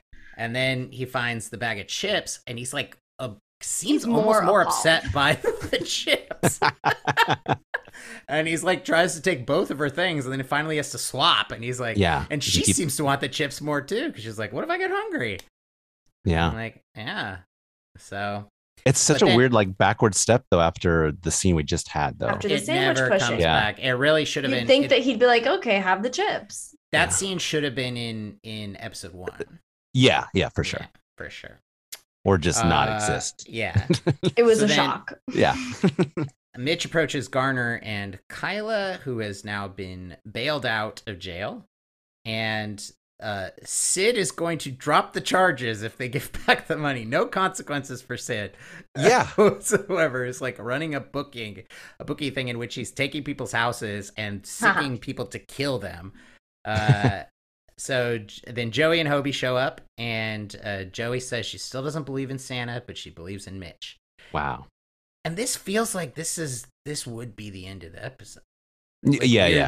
There are a lot of fake endings. But there are a lot of fake endings. Yeah. The fact that Tony comes back another time. Yeah, what's so in it for him? To me. Why? Yeah. It sounds like Sid's over it at this point. Broad daylight too. Why is Tony coming back? Yeah, he's not even coming back to get the money. He just happens to be like it seems vendetta. like walking by. Oh yeah, maybe he had nothing to do with it. He's just like, what is this over here? He's like, oh yeah. Yeah, it could be. So then we cut to people putting presents under the tree, and then Joey tells Kyla, "Hey, the money's in there, the presents," and she goes, "We gotta wait till Christmas. We gotta wait till Christmas." Her mom agrees to that. Once again, I'm like, no, we're going through all those gifts. Yeah. So we cut to Matt and CJ running, and then Matt like explains his theory to CJ, but then CJ turns it into her own theory. Did you notice that? About the people being elves.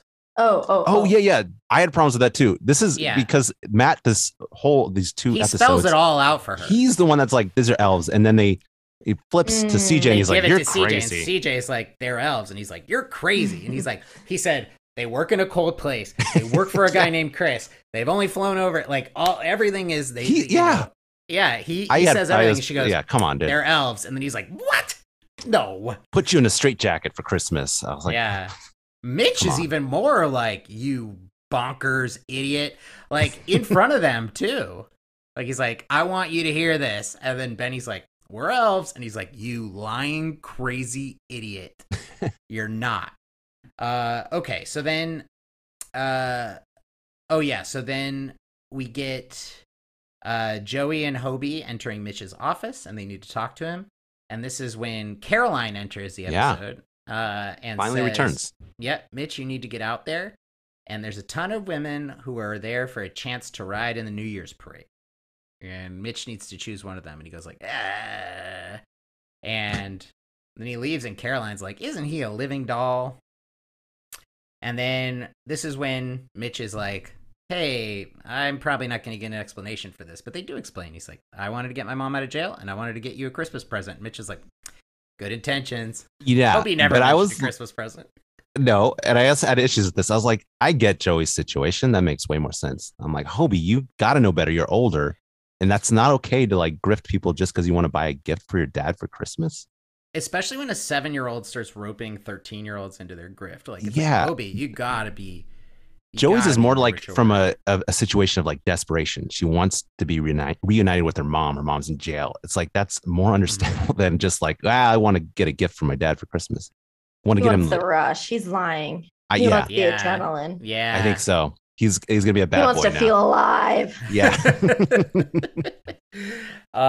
And then, so basically they say they lost the money, and Mitch doesn't want to ride in the pier, and then that's pretty much it. Yeah. Do you think all these women got their money back? I don't know. Yeah. They don't think so. Tell us, unless right? Mitch went out and gave each of them $20 and was maybe. Sorry. Yeah. And then the moment we've all been waiting for. Sure. Tracy's hairbrush. Oh. Big clump of hair, and then nothing else about it. And then she's walked in on, and then they just talk about something else, and it is never mentioned again. So I guess it's going to pay off next episode, maybe? Who knows? It will be, for sure. They set that up hard. They set that up hard. But of course, I guess they were like, it can't happen on Christmas. No. Yeah. So then Caroline enters and sees, and she's like, oh, you have an invitation to a Christmas party. Where's mine? She goes, actually, it's just for me. Yeah, a private party for two. Yeah. And then Father Ryan is sitting outside, and CJ comes up to talk to him. Sorry, real quick, the Christmas card was from Mitch, and it says, Tracy, meet me tonight at Tower 16 so that we may dance to the natural rhythm of our hearts. Love Mitch. I couldn't read it that fast. Good God. Natural rhythm of our hearts. That would... That's hot. You know, that would give... I feel like that's the kind of thing that would give someone how you say the ick. Yeah. Yeah. The ick. You know, yeah, which is the ick, which is just a moment in which your attraction to someone just completely disappears. You can't explain it. You don't want it to happen, but they did something that you just are like, I can't get past it. Yeah. And saying, let's dance to, like, if I got a card from someone and it wasn't a joke, who said, let's dance to the hearts. rhythm of our hearts, I would be like, this is odd. Like, I'm actually a little scared. Yeah, exactly. But she's into it. So then this is when Father Ryan reveals that he wants to leave the priesthood, but he doesn't explain why, and he never explains why. He does say this line that I was like, oh, whoa. He says, there's only one good reason to join the priesthood. So many reasons to leave. I was like, what does that mean? What's the one good reason to join? Makes sense. Devotion to faith, I guess. Devotion, vocation, the calling. Yeah. Want to help people. I mean, he's believing that he's saving people's lives. So the want to save people's lives. I'm not one that sounds like more than one reason, though. Vatican policy, but I think a lot of problems could be avoided if we let priests marry. No, I have no issues with that. But it's just funny because it's like it's not clear what he means exactly by one good reason, but then he says there's multitude reasons. So which it sounds like it's a shit job. Multitude reasons to leave. You lose your makes faith, sense. You fall in love. And then she's like, confess to me, priest. And he's like, I gotta run. I'll see you tomorrow. She's like, so then we cut to the pier at night, and Tracy is in her blue dress, and Mitch is in a tux in the decorated lifeguard tower. And then we get montage 3, which is the dance. I'm Spending This Christmas in Love is the song. And a lot of spinning. And then we get the firework display. The Merry Christmas Tracy firework display. Yeah. What a surprise. What a surprise. My jaw was on the floor. They did this weird thing with the editing because I think it's like the second shot of it is like later on in the fireworks where some of them had died out. So it looked like it said smoky. It's like it says like Merry Chundi. It looks like it says or something. And I was like, is that Australian for Merry Christmas? I thought it said Marry Me for a second. Okay, that's right. That's probably yes. But then they show later. Nancy, it's the full thing. Mary Chundi. Mary Chundi. Mary Chundi. Mary Chundi to you, mate. By the way, this dance floor, there's a full-on dance floor on the beach now. All these tables, everything, decorations. I think he made the kids from St. Francis build this, and it's fucked up, Mitch. A bit of a sleigh driver himself. Because he does mention at the very beginning of the first episode that he's going to give her a Christmas to remember, and then we see no other planning. Like, it's not like, hey, I gotta get this ready. It's like, it just kind of comes out of nowhere in episode 2. So yeah, someone else did this work for him. That up. Yeah, there's no way he could have done it by himself. Or did he have time to do it? Probably use public funds. Probably did. He is corrupt. We know this. Yeah. Damn. Yeah. So then she starts crying, and she says, it's been so long since I cried a tear of happiness. Mitch says, I'm falling in love with you. She cried last episode because of the blues. Because of the blues, yeah. And I was like, so you don't like the blues? Because she loves the blues, but they make her cry. It's probably not sad happiness. Yeah. I see. Okay. It's the blues. It's the blues. Come on. What was not the song when we were a kid? I've got the blues, Kraft macaroni and cheese. Yeah. The blue box blues. Yeah. That's the blues of happiness, though, right? Yeah. Kids love Kraft macaroni and cheese. Mm-hmm. So then they dance, they kiss. He says he's falling in love with her. He's always falling in love. The next day, CJ asks if they can talk, and Mitch says, I'm busy, but then she's like, you wouldn't understand anyway. And then this is where she says, Father Ryan said he's thinking of leaving the priesthood, and he's afraid it's because he's in love with CJ. And then Mitch, like, dramatically shuts the door and is like, a priest? Yeah, he also blames her for everything. He's like, what did you do, CJ? Mm-hmm. It's like, what? This is the priest thing. Oh, wow, priest! Like Mitch is afraid of the Catholic Church. Like, what is the? What is he so afraid of? But he's like, no way. And he's like, afraid of going to hell. You gotta straighten this mess up. Yeah, just by association. Yeah. And so he's like, a priest. Good golly, it's Christmas. Also, he's like, CJ, you need to go fix this. Yes, you gotta. Once again, I'm like, this is the priest's deal, though. Like, CJ didn't do anything. And it turns out I don't even think it wasn't about her. It wasn't. He said it wasn't. You know what? he said it wasn't. I'm sorry that you're in love with me. I'm really don't reciprocate. And he's like, oh, I'm not in love with you. Yeah, it's actually a bold move though to do that when someone rejects you and be like, what? Like, I wasn't into you. Sorry, no. Yeah, no. I'm gonna have to disagree with you both. I think he was way into her. That's why he's thinking of leaving the priesthood, and then just like is trying to throw it on her. Like, what? No. I'm leaving for other reasons. Just like kind of basically gaslighting her. It's a lot of subtext. I think that's fucked up. I'm basing this on like the way he was acting earlier. Like all his lines, he's like, "You and me." Yeah, no, he definitely like the same was job. acting like he's like constantly like doing this weird kind of flirting with her that he's like all pining for. Weird fucking TV flirting, which is like a really weird storyline. You're really good with those kids. You're so good with those goddamn kids. It's like okay. I think it's very odd. I mean, love in Baywatch is just attraction. Like that's in all Baywatch episodes, no one actually falls in love with each other in real love. It's all based on just like, I am attracted to you, you're attracted to me. Mm-hmm. Yes, like, but then it's always about marriage and shit. So it's committed lust. Yes, it's committed lust. Yeah. So then so we cut to Garner on the beach with the kids. And Mitch is talking to Kyla and says, she raised Joey not to have fantasies about Santa Claus. Dad left and destroyed their fantasies of an easy life. So what a weird thing to do. Like her husband left and then she's like, you can't believe in Santa, basically. Yeah. Yeah. And she did a lot of thinking while she was in jail, and she wants a home, a dog, dinner time. Those three things. All right. Yep. She'll need a job. And Mitch is like, if you go and talk to the judge today, Christmas Eve, then I will help you get a job. First of all, I would not vouch for her. I'm sorry. No, definitely. Knowing her past, look, I hope she gets it together, but she is a con woman. Big time. So I don't believe that she just suddenly turned over the sleeve. I know. You're right. She's been inspired by the Christmas spirit. If she robs someone else, that person's going to come and be like, fuck you, Mitch. Like, why'd you give me this con artist? Yeah. He can be like, it was Christmas, guys. The other thing is to me, I'm like, this trade-off isn't that good for her. He's like, just go talk to that judge and I'll help you find a new job. And I'm like, that's not that amazing thing, an amazing of a thing to do, Mitch. It's like we all could help each other try to find a job. It's not like I got a job lined up for you. He's just going to try to help her find a job. Yeah. What, he's going to get the classifieds from the newspaper? Or no, Zach. What is he going to do? I'd be very intrigued. It's a writer's assistant job. Maybe she'll end up getting the foot into the industry. Okay. Yeah. Maybe she'll end up being a lifeguard.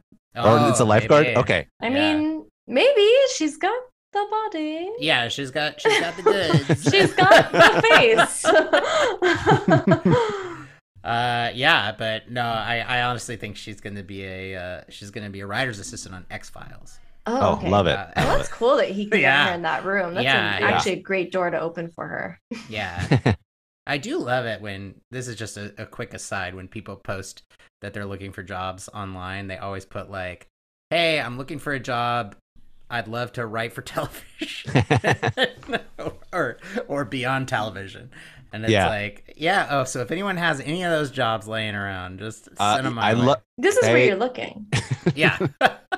Hey, looking for a job. Would love to be in a presidential cabinet or something. Let me know if you can just, Also, I have barista experience. Yeah. So either in the cabinet or a coffee shop. Okay, so now we cut to Father Ryan, back on the beach in his collar this time. And CJ comes up and says they need to talk. And he says, I made a decision. And rather than CJ letting him explain, she says, don't do it. Don't leave the priesthood for me. And he's like, I'm not leaving for you. I'm going on a retreat to figure out where my heart is. And that's going to be for me. And he's like, you're a beautiful, charming, and loving woman. That's such a weird thing to call her. You're a loving woman. Once again. I think that it wasn't her. I think that he felt lustful towards her. He's kind of maybe got a crush on her, caught feelings, and reevaluated his devotion to the priesthood and decided, I'm not going for you. I'm not going to go after a relationship with you. I don't really even know you. But the fact that you spurred that within me makes me want to go on this retreat and reevaluate my life. My choices. Fair enough. I think that might be right. It's just like the way when he first presents it, it's like, CJ, you're out of your mind. That's like, it's clear you were sexually attracted to her. Yeah. Yeah. No, that's true. He does kind of gaslight her a little bit. Yeah. On that. Yeah. He does kind of go like, what? Shout out to the best album of 2020, Gaslighter. Yeah, Gaslighter. Yeah.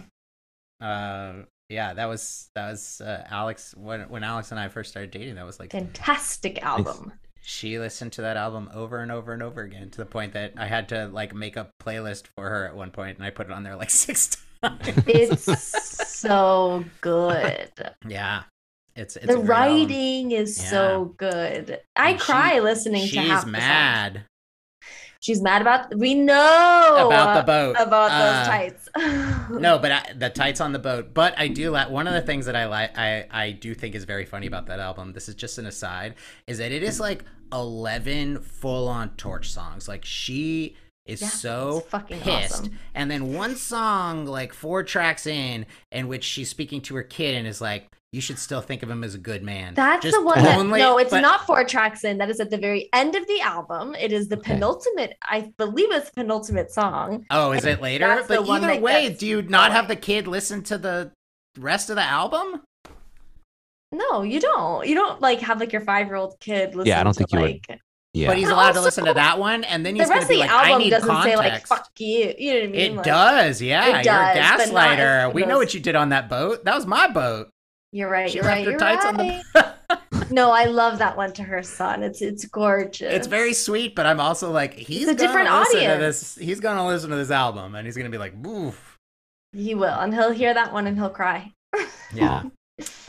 Okay, so he says working with her and the children was a wonderful experience. There'll be a new priest, and he's gonna be a tall, blonde surfer type. And then she's like, "You're gonna stay for Christmas, right?" He's like, "Oh, but of course." So then we cut to HQ, and Benny is trying to shut a door. And Matt comes up behind him, and he's like, we're straightening up because you all are slobs. And he doesn't want Matt to go into the closet. And he keeps saying there's a dog in there. And then Matt opens the door, and a ton of presents come out. Honestly, what a disappointment. I know. It should have been a dog. Yeah. They wanted, but how long did they expect that dog to be in there? Because like he was hoping that he would just be able to walk away, so that could have turned out bad. They wanted to do something special for the kids, and he's like, "I did all of this because you saved my life." And Matt laughs, and he's like, "I thought you guys were elves." And he's like, "We are." And then Mitch comes down and says he's crazy for believing that they're elves.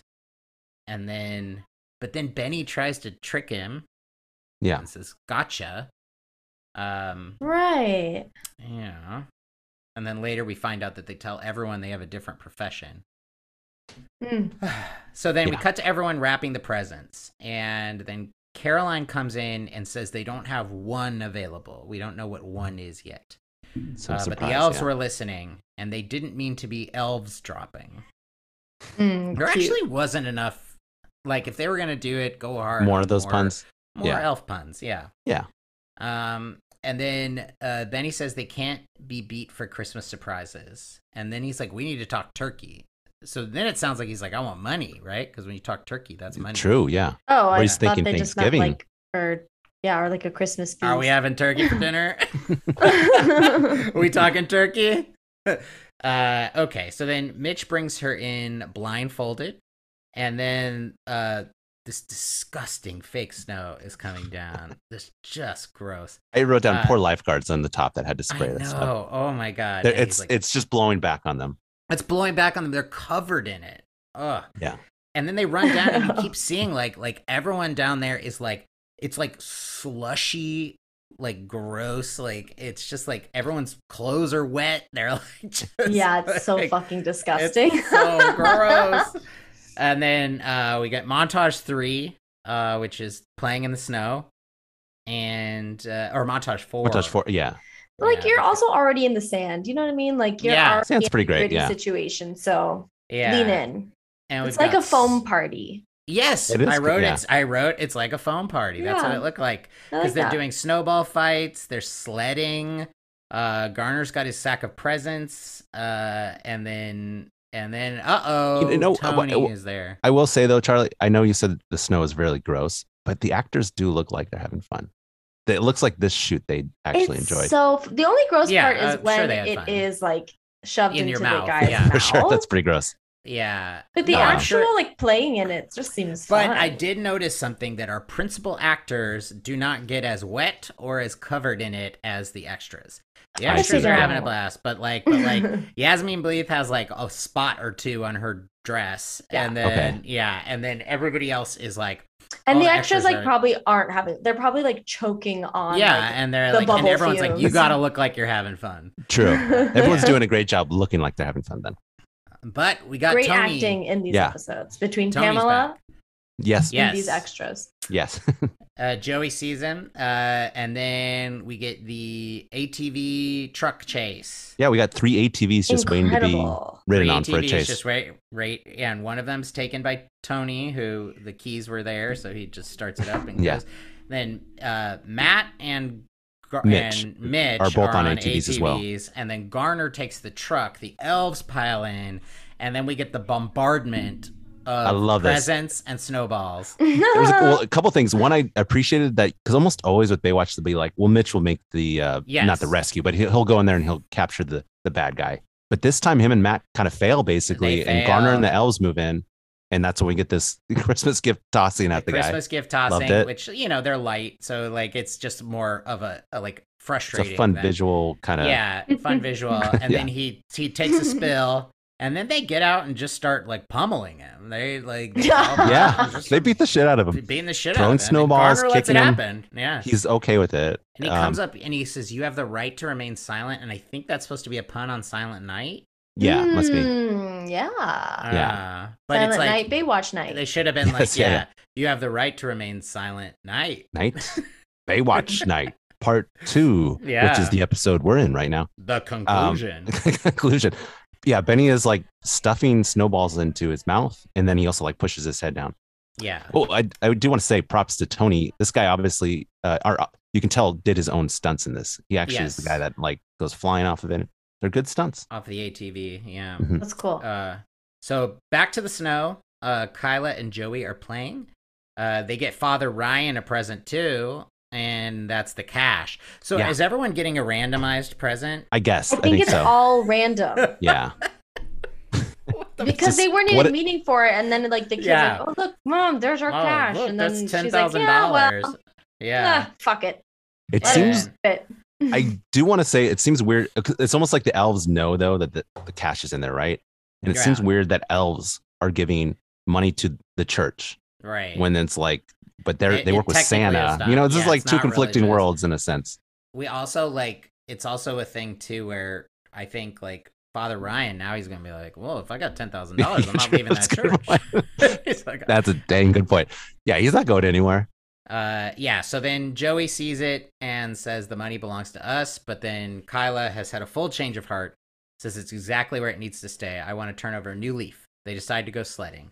And then Matt says it was the best Christmas ever. Caroline misses Stephanie, but it's been a great Christmas. The elves said they were a bowling team, Undertakers. Rocket Scientist was the other one. Rocket Scientist. Yeah. Then they're like, Benny gave me an address to get in touch with him. And it's a Christmas wish list form. Yeah. Care of Chris Kringle, North Pole. Yeah. But Benny is standing there still. Like, they're still just right ask him. there. Hey, this isn't your address. You didn't give me your address. And then Tracy, this is the moment where I'm like, Tracy's got to reveal she's dying. Nope. She says the only thing missing is a carol. And then we get a very we gotta get Hasselhoff off time. Yeah, you gotta get Hasselhoff off time Silent Night in which everyone is kind of not singing at the same time. It was a little. It felt very everyone jumps on board quickly though. Mitch starts it like the first couple lines, and then everyone. He starts it so intensely. He does. Yeah, it's total like David Hasselhoff singing. Yeah, it's not just like a normal carol. It's like I'm showing off. I gotta show my range. Showing off my pipes. This is why I'm big in Germany. And I'm glad that he did, because it reminded me that he's like a big musician. He's a music star. They also keep doing Round Yon Version, Mother and Child, Holy Infant, So Tender and Mild, and they do that like 3 times. They don't. Oh, did they repeat the same lines? they forgot the rest of the lines. Yeah, they forgot the rest of it. They just keep saying like, "Oh, the infants." Oh yeah. Oh, by the way, did you both notice Hobie is wearing a top hat for some reason? Yes. Like, what is that all He's about? Got a top. It's a snowman top hat. I'm sure. Yeah, it could be a Scrooge thing. Yeah, This is Hobie just being like, it's kind of be fun if I wore this, and then everyone's like, "Man, you're so awkward." Stop being 13. I wore a top hat to work once because I worked in West Hollywood. I was a hostess at like a hot shit fucking restaurant, and so I would tell Pat, my husband, I'd be like, every time it's like, let me see if I can pull this off. So one of the times is like, let's see if I can pull off this top hat and like see if anyone says anything. I got so many compliments on my $6 top hat from Amazon that I got like for Halloween one year. Yeah. And like one of my favorite dancers from So You Think You Can Dance, this dance couple who then later blew up. He's like Ellen's DJ and fills in for her all the time. His name is Twitch. He's in Magic Mike XXL. He's great. He and his wife came in and they were like, "Oh my God, I love your hat."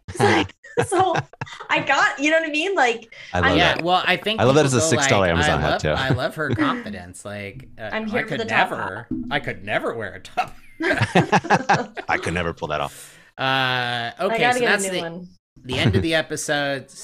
We did it. Oh wait, actually, you got to point out they all look at the camera at the end. Oh, Merry Christmas and say Merry Christmas, which is weird. That. Yeah, I like it. It felt like the end of that episode of The Office, with the local ad one, where the whole thing is that the only thing they get to do that's different between the branches is the waving. And that's what it looks like, because it was a full cast thing, and they were like, "Merry Christmas." I like that they got the whole cast into there. Yeah, kind of rare. So that was season 5, episodes 10 and 11, no 11 and 12. Silent Night, Baywatch Night. Incredible. Yes. So now we have some awards that we've got to give out. The first one is our Hofscore. This is Best Actor of the Episodes. Great. I already know who I'm giving it to. Yeah, I think we know. I'm giving it to Pamela. Nice. I'm giving it to Pamela. I thought I was just so pleasantly surprised. I haven't really seen her in anything else. I don't think. Maybe a cameo as herself, you know? Yeah.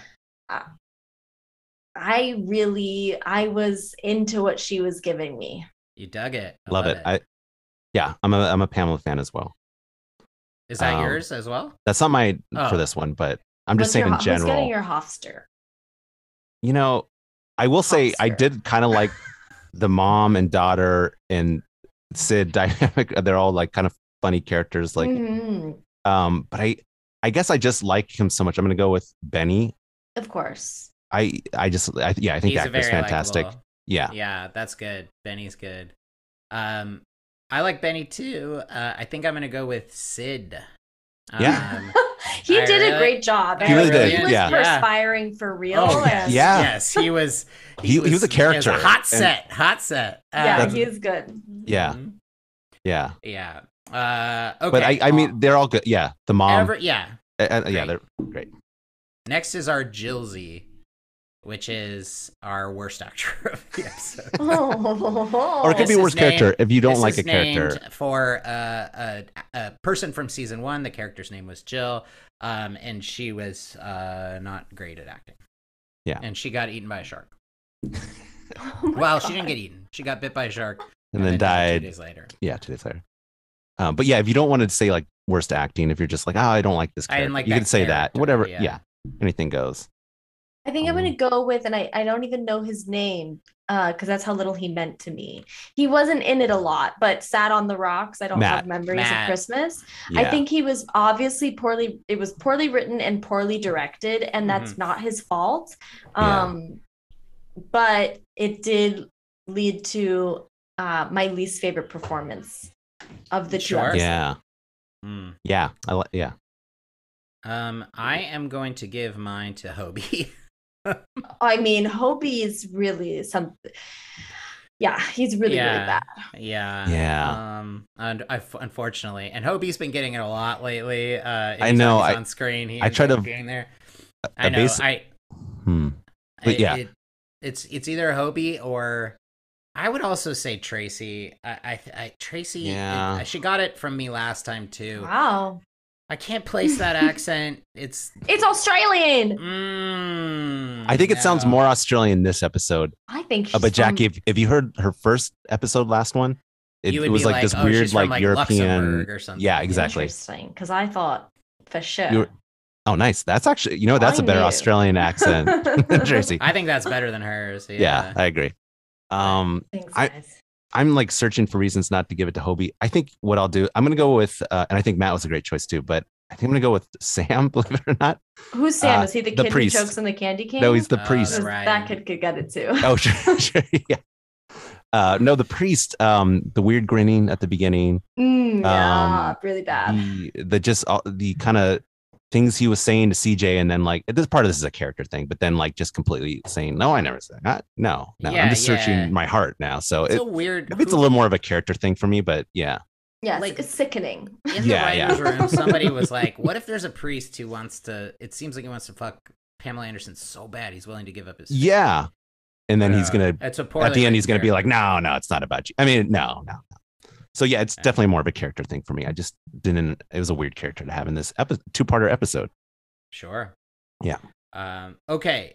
Best montage. I guess we have 4 to pick from. We have the parasailing.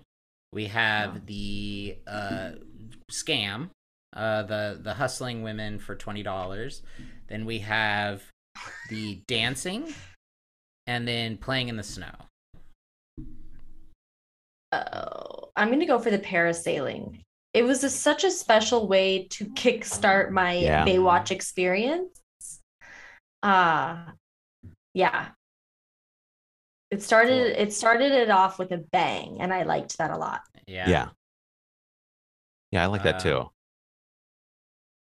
Well, I guess I'll go with it too. I don't know if it's still part of the montage, but I loved it so much when he fell so slowly into the water. So yeah, I'll go with the part one as well. And there were questions about it, like what is this board game? Like what is the whole thing? What is the plan here? Right. It really got you thinking and engaged with the episode. Yeah. I am going to go with Mitch and Tracy dancing. Because it was crazy that he did that. Well, it was to the natural rhythm of their hearts. Yeah, that they and I could tell that was the natural rhythm of their heart, especially since hers is quite irregular at this point. Yeah. Also, do you think petering? Was there music there? We don't know if there was music. Yeah, that's weird too, right? Because I didn't see like a boombox or whatever that would have had. It wasn't diegetic. Yeah, it was soundtrack rather than ambient. So I don't know. I get it. It's he went to a lot of trouble or had other people go to a lot of trouble. But it's like if you were in that situation, after you slow dance on the beach with no music for a little while, wouldn't you be like, all right? Yeah. It wouldn't last that long. Yeah. Not a lot of kisses. And then she's looking and she's like, Mary Chundi? What? Yeah, Mary Chundi.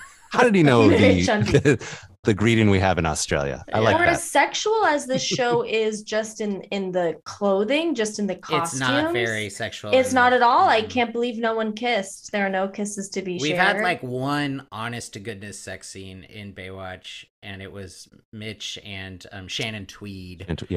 And this was like season 2 or something. Season 2. Wow. Okay. So yeah. Oh, one other award we got to get before we get to the last one: best/worst haircut. Or we can just do worst hair. I'm going. Yeah, I think I'm going there too. Sorry, Joey. And I looked up Carrie Scrugg, and it is not the Carrie Scrugg. Oh, it's not. Okay. Carrie Scrugg had a very short. Yes, she had about kind of almost like a pixie, which I'm actually a big fan of, especially as a gymnast. Get that hair out of your face. Get it out of harm's way. For sure. Joey's hair.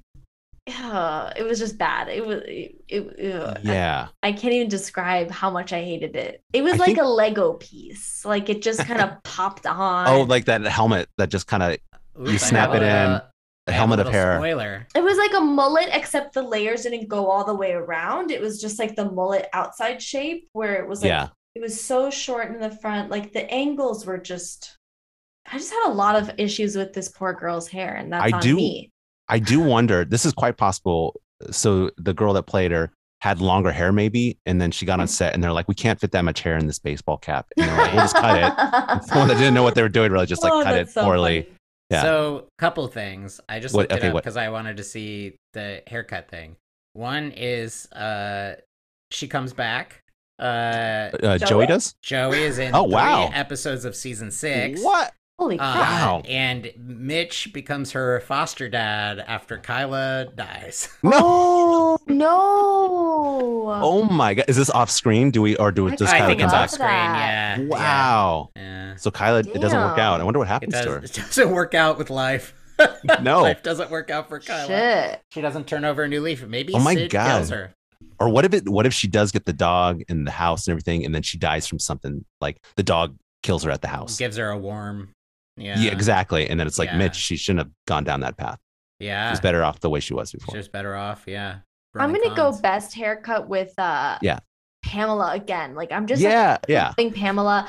I love when her hair is up. I love a piecey pony. I love like a ponytail with pieces coming out and like kind of bangs. Yeah. I think it's such a cool look, and it's a look that I want to have all the time, and I never do. I always thought like, the pieces have to fall out naturally. I think some people pull them out.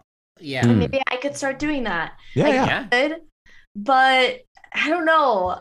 It's a little different when it's straight effortless hair as well. It's supposed to look like you spent her hair looked cool all the time. Yeah. Kyla's hair was also great. Yeah. Whose hair? Kyla's hair was also. Oh yeah, Kyla. Yeah. I think it is one of those things where Pamela Anderson, so much of the pop culture representation of her was in like photo shoots and bombshell stuff. But this is her and just her every day, even though it's obviously hair and makeup and wardrobe. And like the casual look actually works for her and like makes her look a lot more like human than her like photo shoots and stuff. Because it's one of those things where you're like, oh, no person looks like that. But then when you see like a normal, you're like, oh yeah, this is just like a normal, like, charming person, because she is. She's quite charming. Yeah. I'll go with CJ for best hair as well. Yeah. CJ for best hair. Yeah. Okay. Unanimous on the hairs. I'm like, the dog daycare closes at 7, so I'm like, oh, sorry. Okay, yeah. We only got one more award. Yeah, one more award. Or not award, but a rating, I should say. This is our rating of the episode. It's 1 to 6 Hasselhoffs. Woo! 6 being like you loved it. 6 is 1 is yeah. This is really hard because I have nothing to compare it to. But I will say, I don't know. My expectations of the show, I was expecting a lot more running on the beat, like slow-mo running. I guess I did get that. I wasn't expecting like kind of like not mystery, but like crime and things like that. I wasn't expting crime. I don't know if that's a regular. It's pretty common. Part. It is actually pretty common. Yeah, that's a surprise. Baywatch is surrogate police officers. Yeah. It's so interesting. Listen, it packed a punch. I was entertained. There were a million storylines. Yeah. So I had a good time watching it. What's your rating, Jackie? I certainly would never watch anymore. Okay. Never? Wow. It's just not something you're gonna put on. Like, I'm gonna go watch Baywatch now. No. Yeah.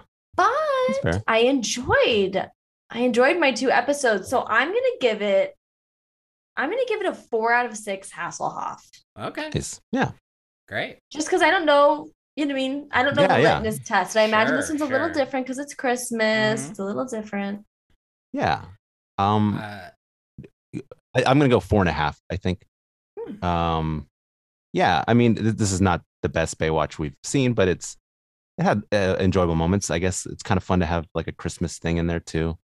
I liked a lot of characters that were just interesting and fun. So yeah, I'll go 4.5. I'll say 4.5 as well. A Christmas episode is this first Christmas episode we've had on Baywatch. I believe so, right? Yeah. Yeah. Unless they've just had hints of it, but like where the whole thing is about. Yeah. And what an interesting way to do it too. Right. Usually you see a Christmas episode as some people sharing a meal or celebrating Christmas. This one was things a little different. Extremely Christian. Surprisingly the Christian. church and stuff. Yeah. Catholic. And then also surprisingly fantastical. Yeah, it was. You had both elements. With actual Santa and elves existing. Yeah. As well. But the elves, like, I also. But like Catholics believe that. You mean like I grew up. Yeah. Catholic, true. Yeah. And I grew up believing in Santa. No, no, you're absolutely right. I was more saying like Christianity, especially like our country has like such an evangelical bend to it. And like, even though Catholicism is very big, it's like one of those things where it's spilling into popular culture. But I also do think that they were like, the only way we can communicate that someone is a priest is with that white collar. So that was just like you're probably right. Like, actually, that's why they chose that. Yeah. Because it could also be, I guess it could be Episcopalian or the Church of England, whatever. Anyway, yeah. I mean, it was interesting way to do it, but I was going to say the elves could have been a little bit more fantastical because the only thing they did was they decorated a tower and then they bought some presents. Yeah. They could have just been not elves and still done that stuff. Yes. Yeah. If otherwise, they should have been like fully magical. Yeah. But, you know, it's Baywatch. Jackie, thank you so much for being here. Thank you, Jackie. This was so much fun. Thank you guys. Thank you guys for introducing me to Baywatch. I'm really happy that I did that I've watched it. Absolutely. Yeah. Thank you. This will be your first and only because you'll never watch it again. I'll never watch it again. Not even if you ask. Even if we ask, yeah, you'll just come on and talk about it blind. Yeah. No, we would love to have you back sometime. And what would you like to plug? Well, I guess I'll just plug myself. I'm at Jackie DeRuthi on Instagram, and that's where I film out. That's where I plug myself. That's where I put in information out there on there, such as my short film that I co-wrote and with my husband and co-star in is debuting at a festival this weekend. Congratulations. So I don't know when this airs, but tomorrow. Way, oh my gosh, perfect. Either way, this weekend being the 12th and 13th, and who knows, maybe it goes longer. You'll know because I'll post it. Nice. And also, if you like a bit of a bad watch, my podcast, my seasonal podcast, The Most Wonderful Pod of the Year, we talk about what people would call bad Christmas movies that we love and enjoy, and are a hoot to watch. A bit of more of the unknowns, deep streaming, and we talk about them with comedy guests, and it's fun. It's seasonal, but the tracks are there year round if you're feeling oh so holly jolly and in the mood. Yeah, there you go. Any recent bad Christmas film that you were like, this was such a delight, that comes to mind? I really have been thinking about Christmas Cruise a lot, which we talk about. Yeah. That sounds fun. I think because it's getting warmer now. And it was fun. Nice. It was very fun. Yeah. Nice. I love a good bad movie, so. But Beverly Hills Christmas is. Oh, nice. Amazing. Okay. Really, featuring, produced by, maybe directed by an ex-Playboy bunny. A bit of a Tommy Wiseau situation. I love that. That's my wheelhouse. Awesome. Thank you guys so much for having me. Thank you. Thanks so much for being here. And we will be back next week with an all-new episode of Baywatch Watch. And until then, stay wet.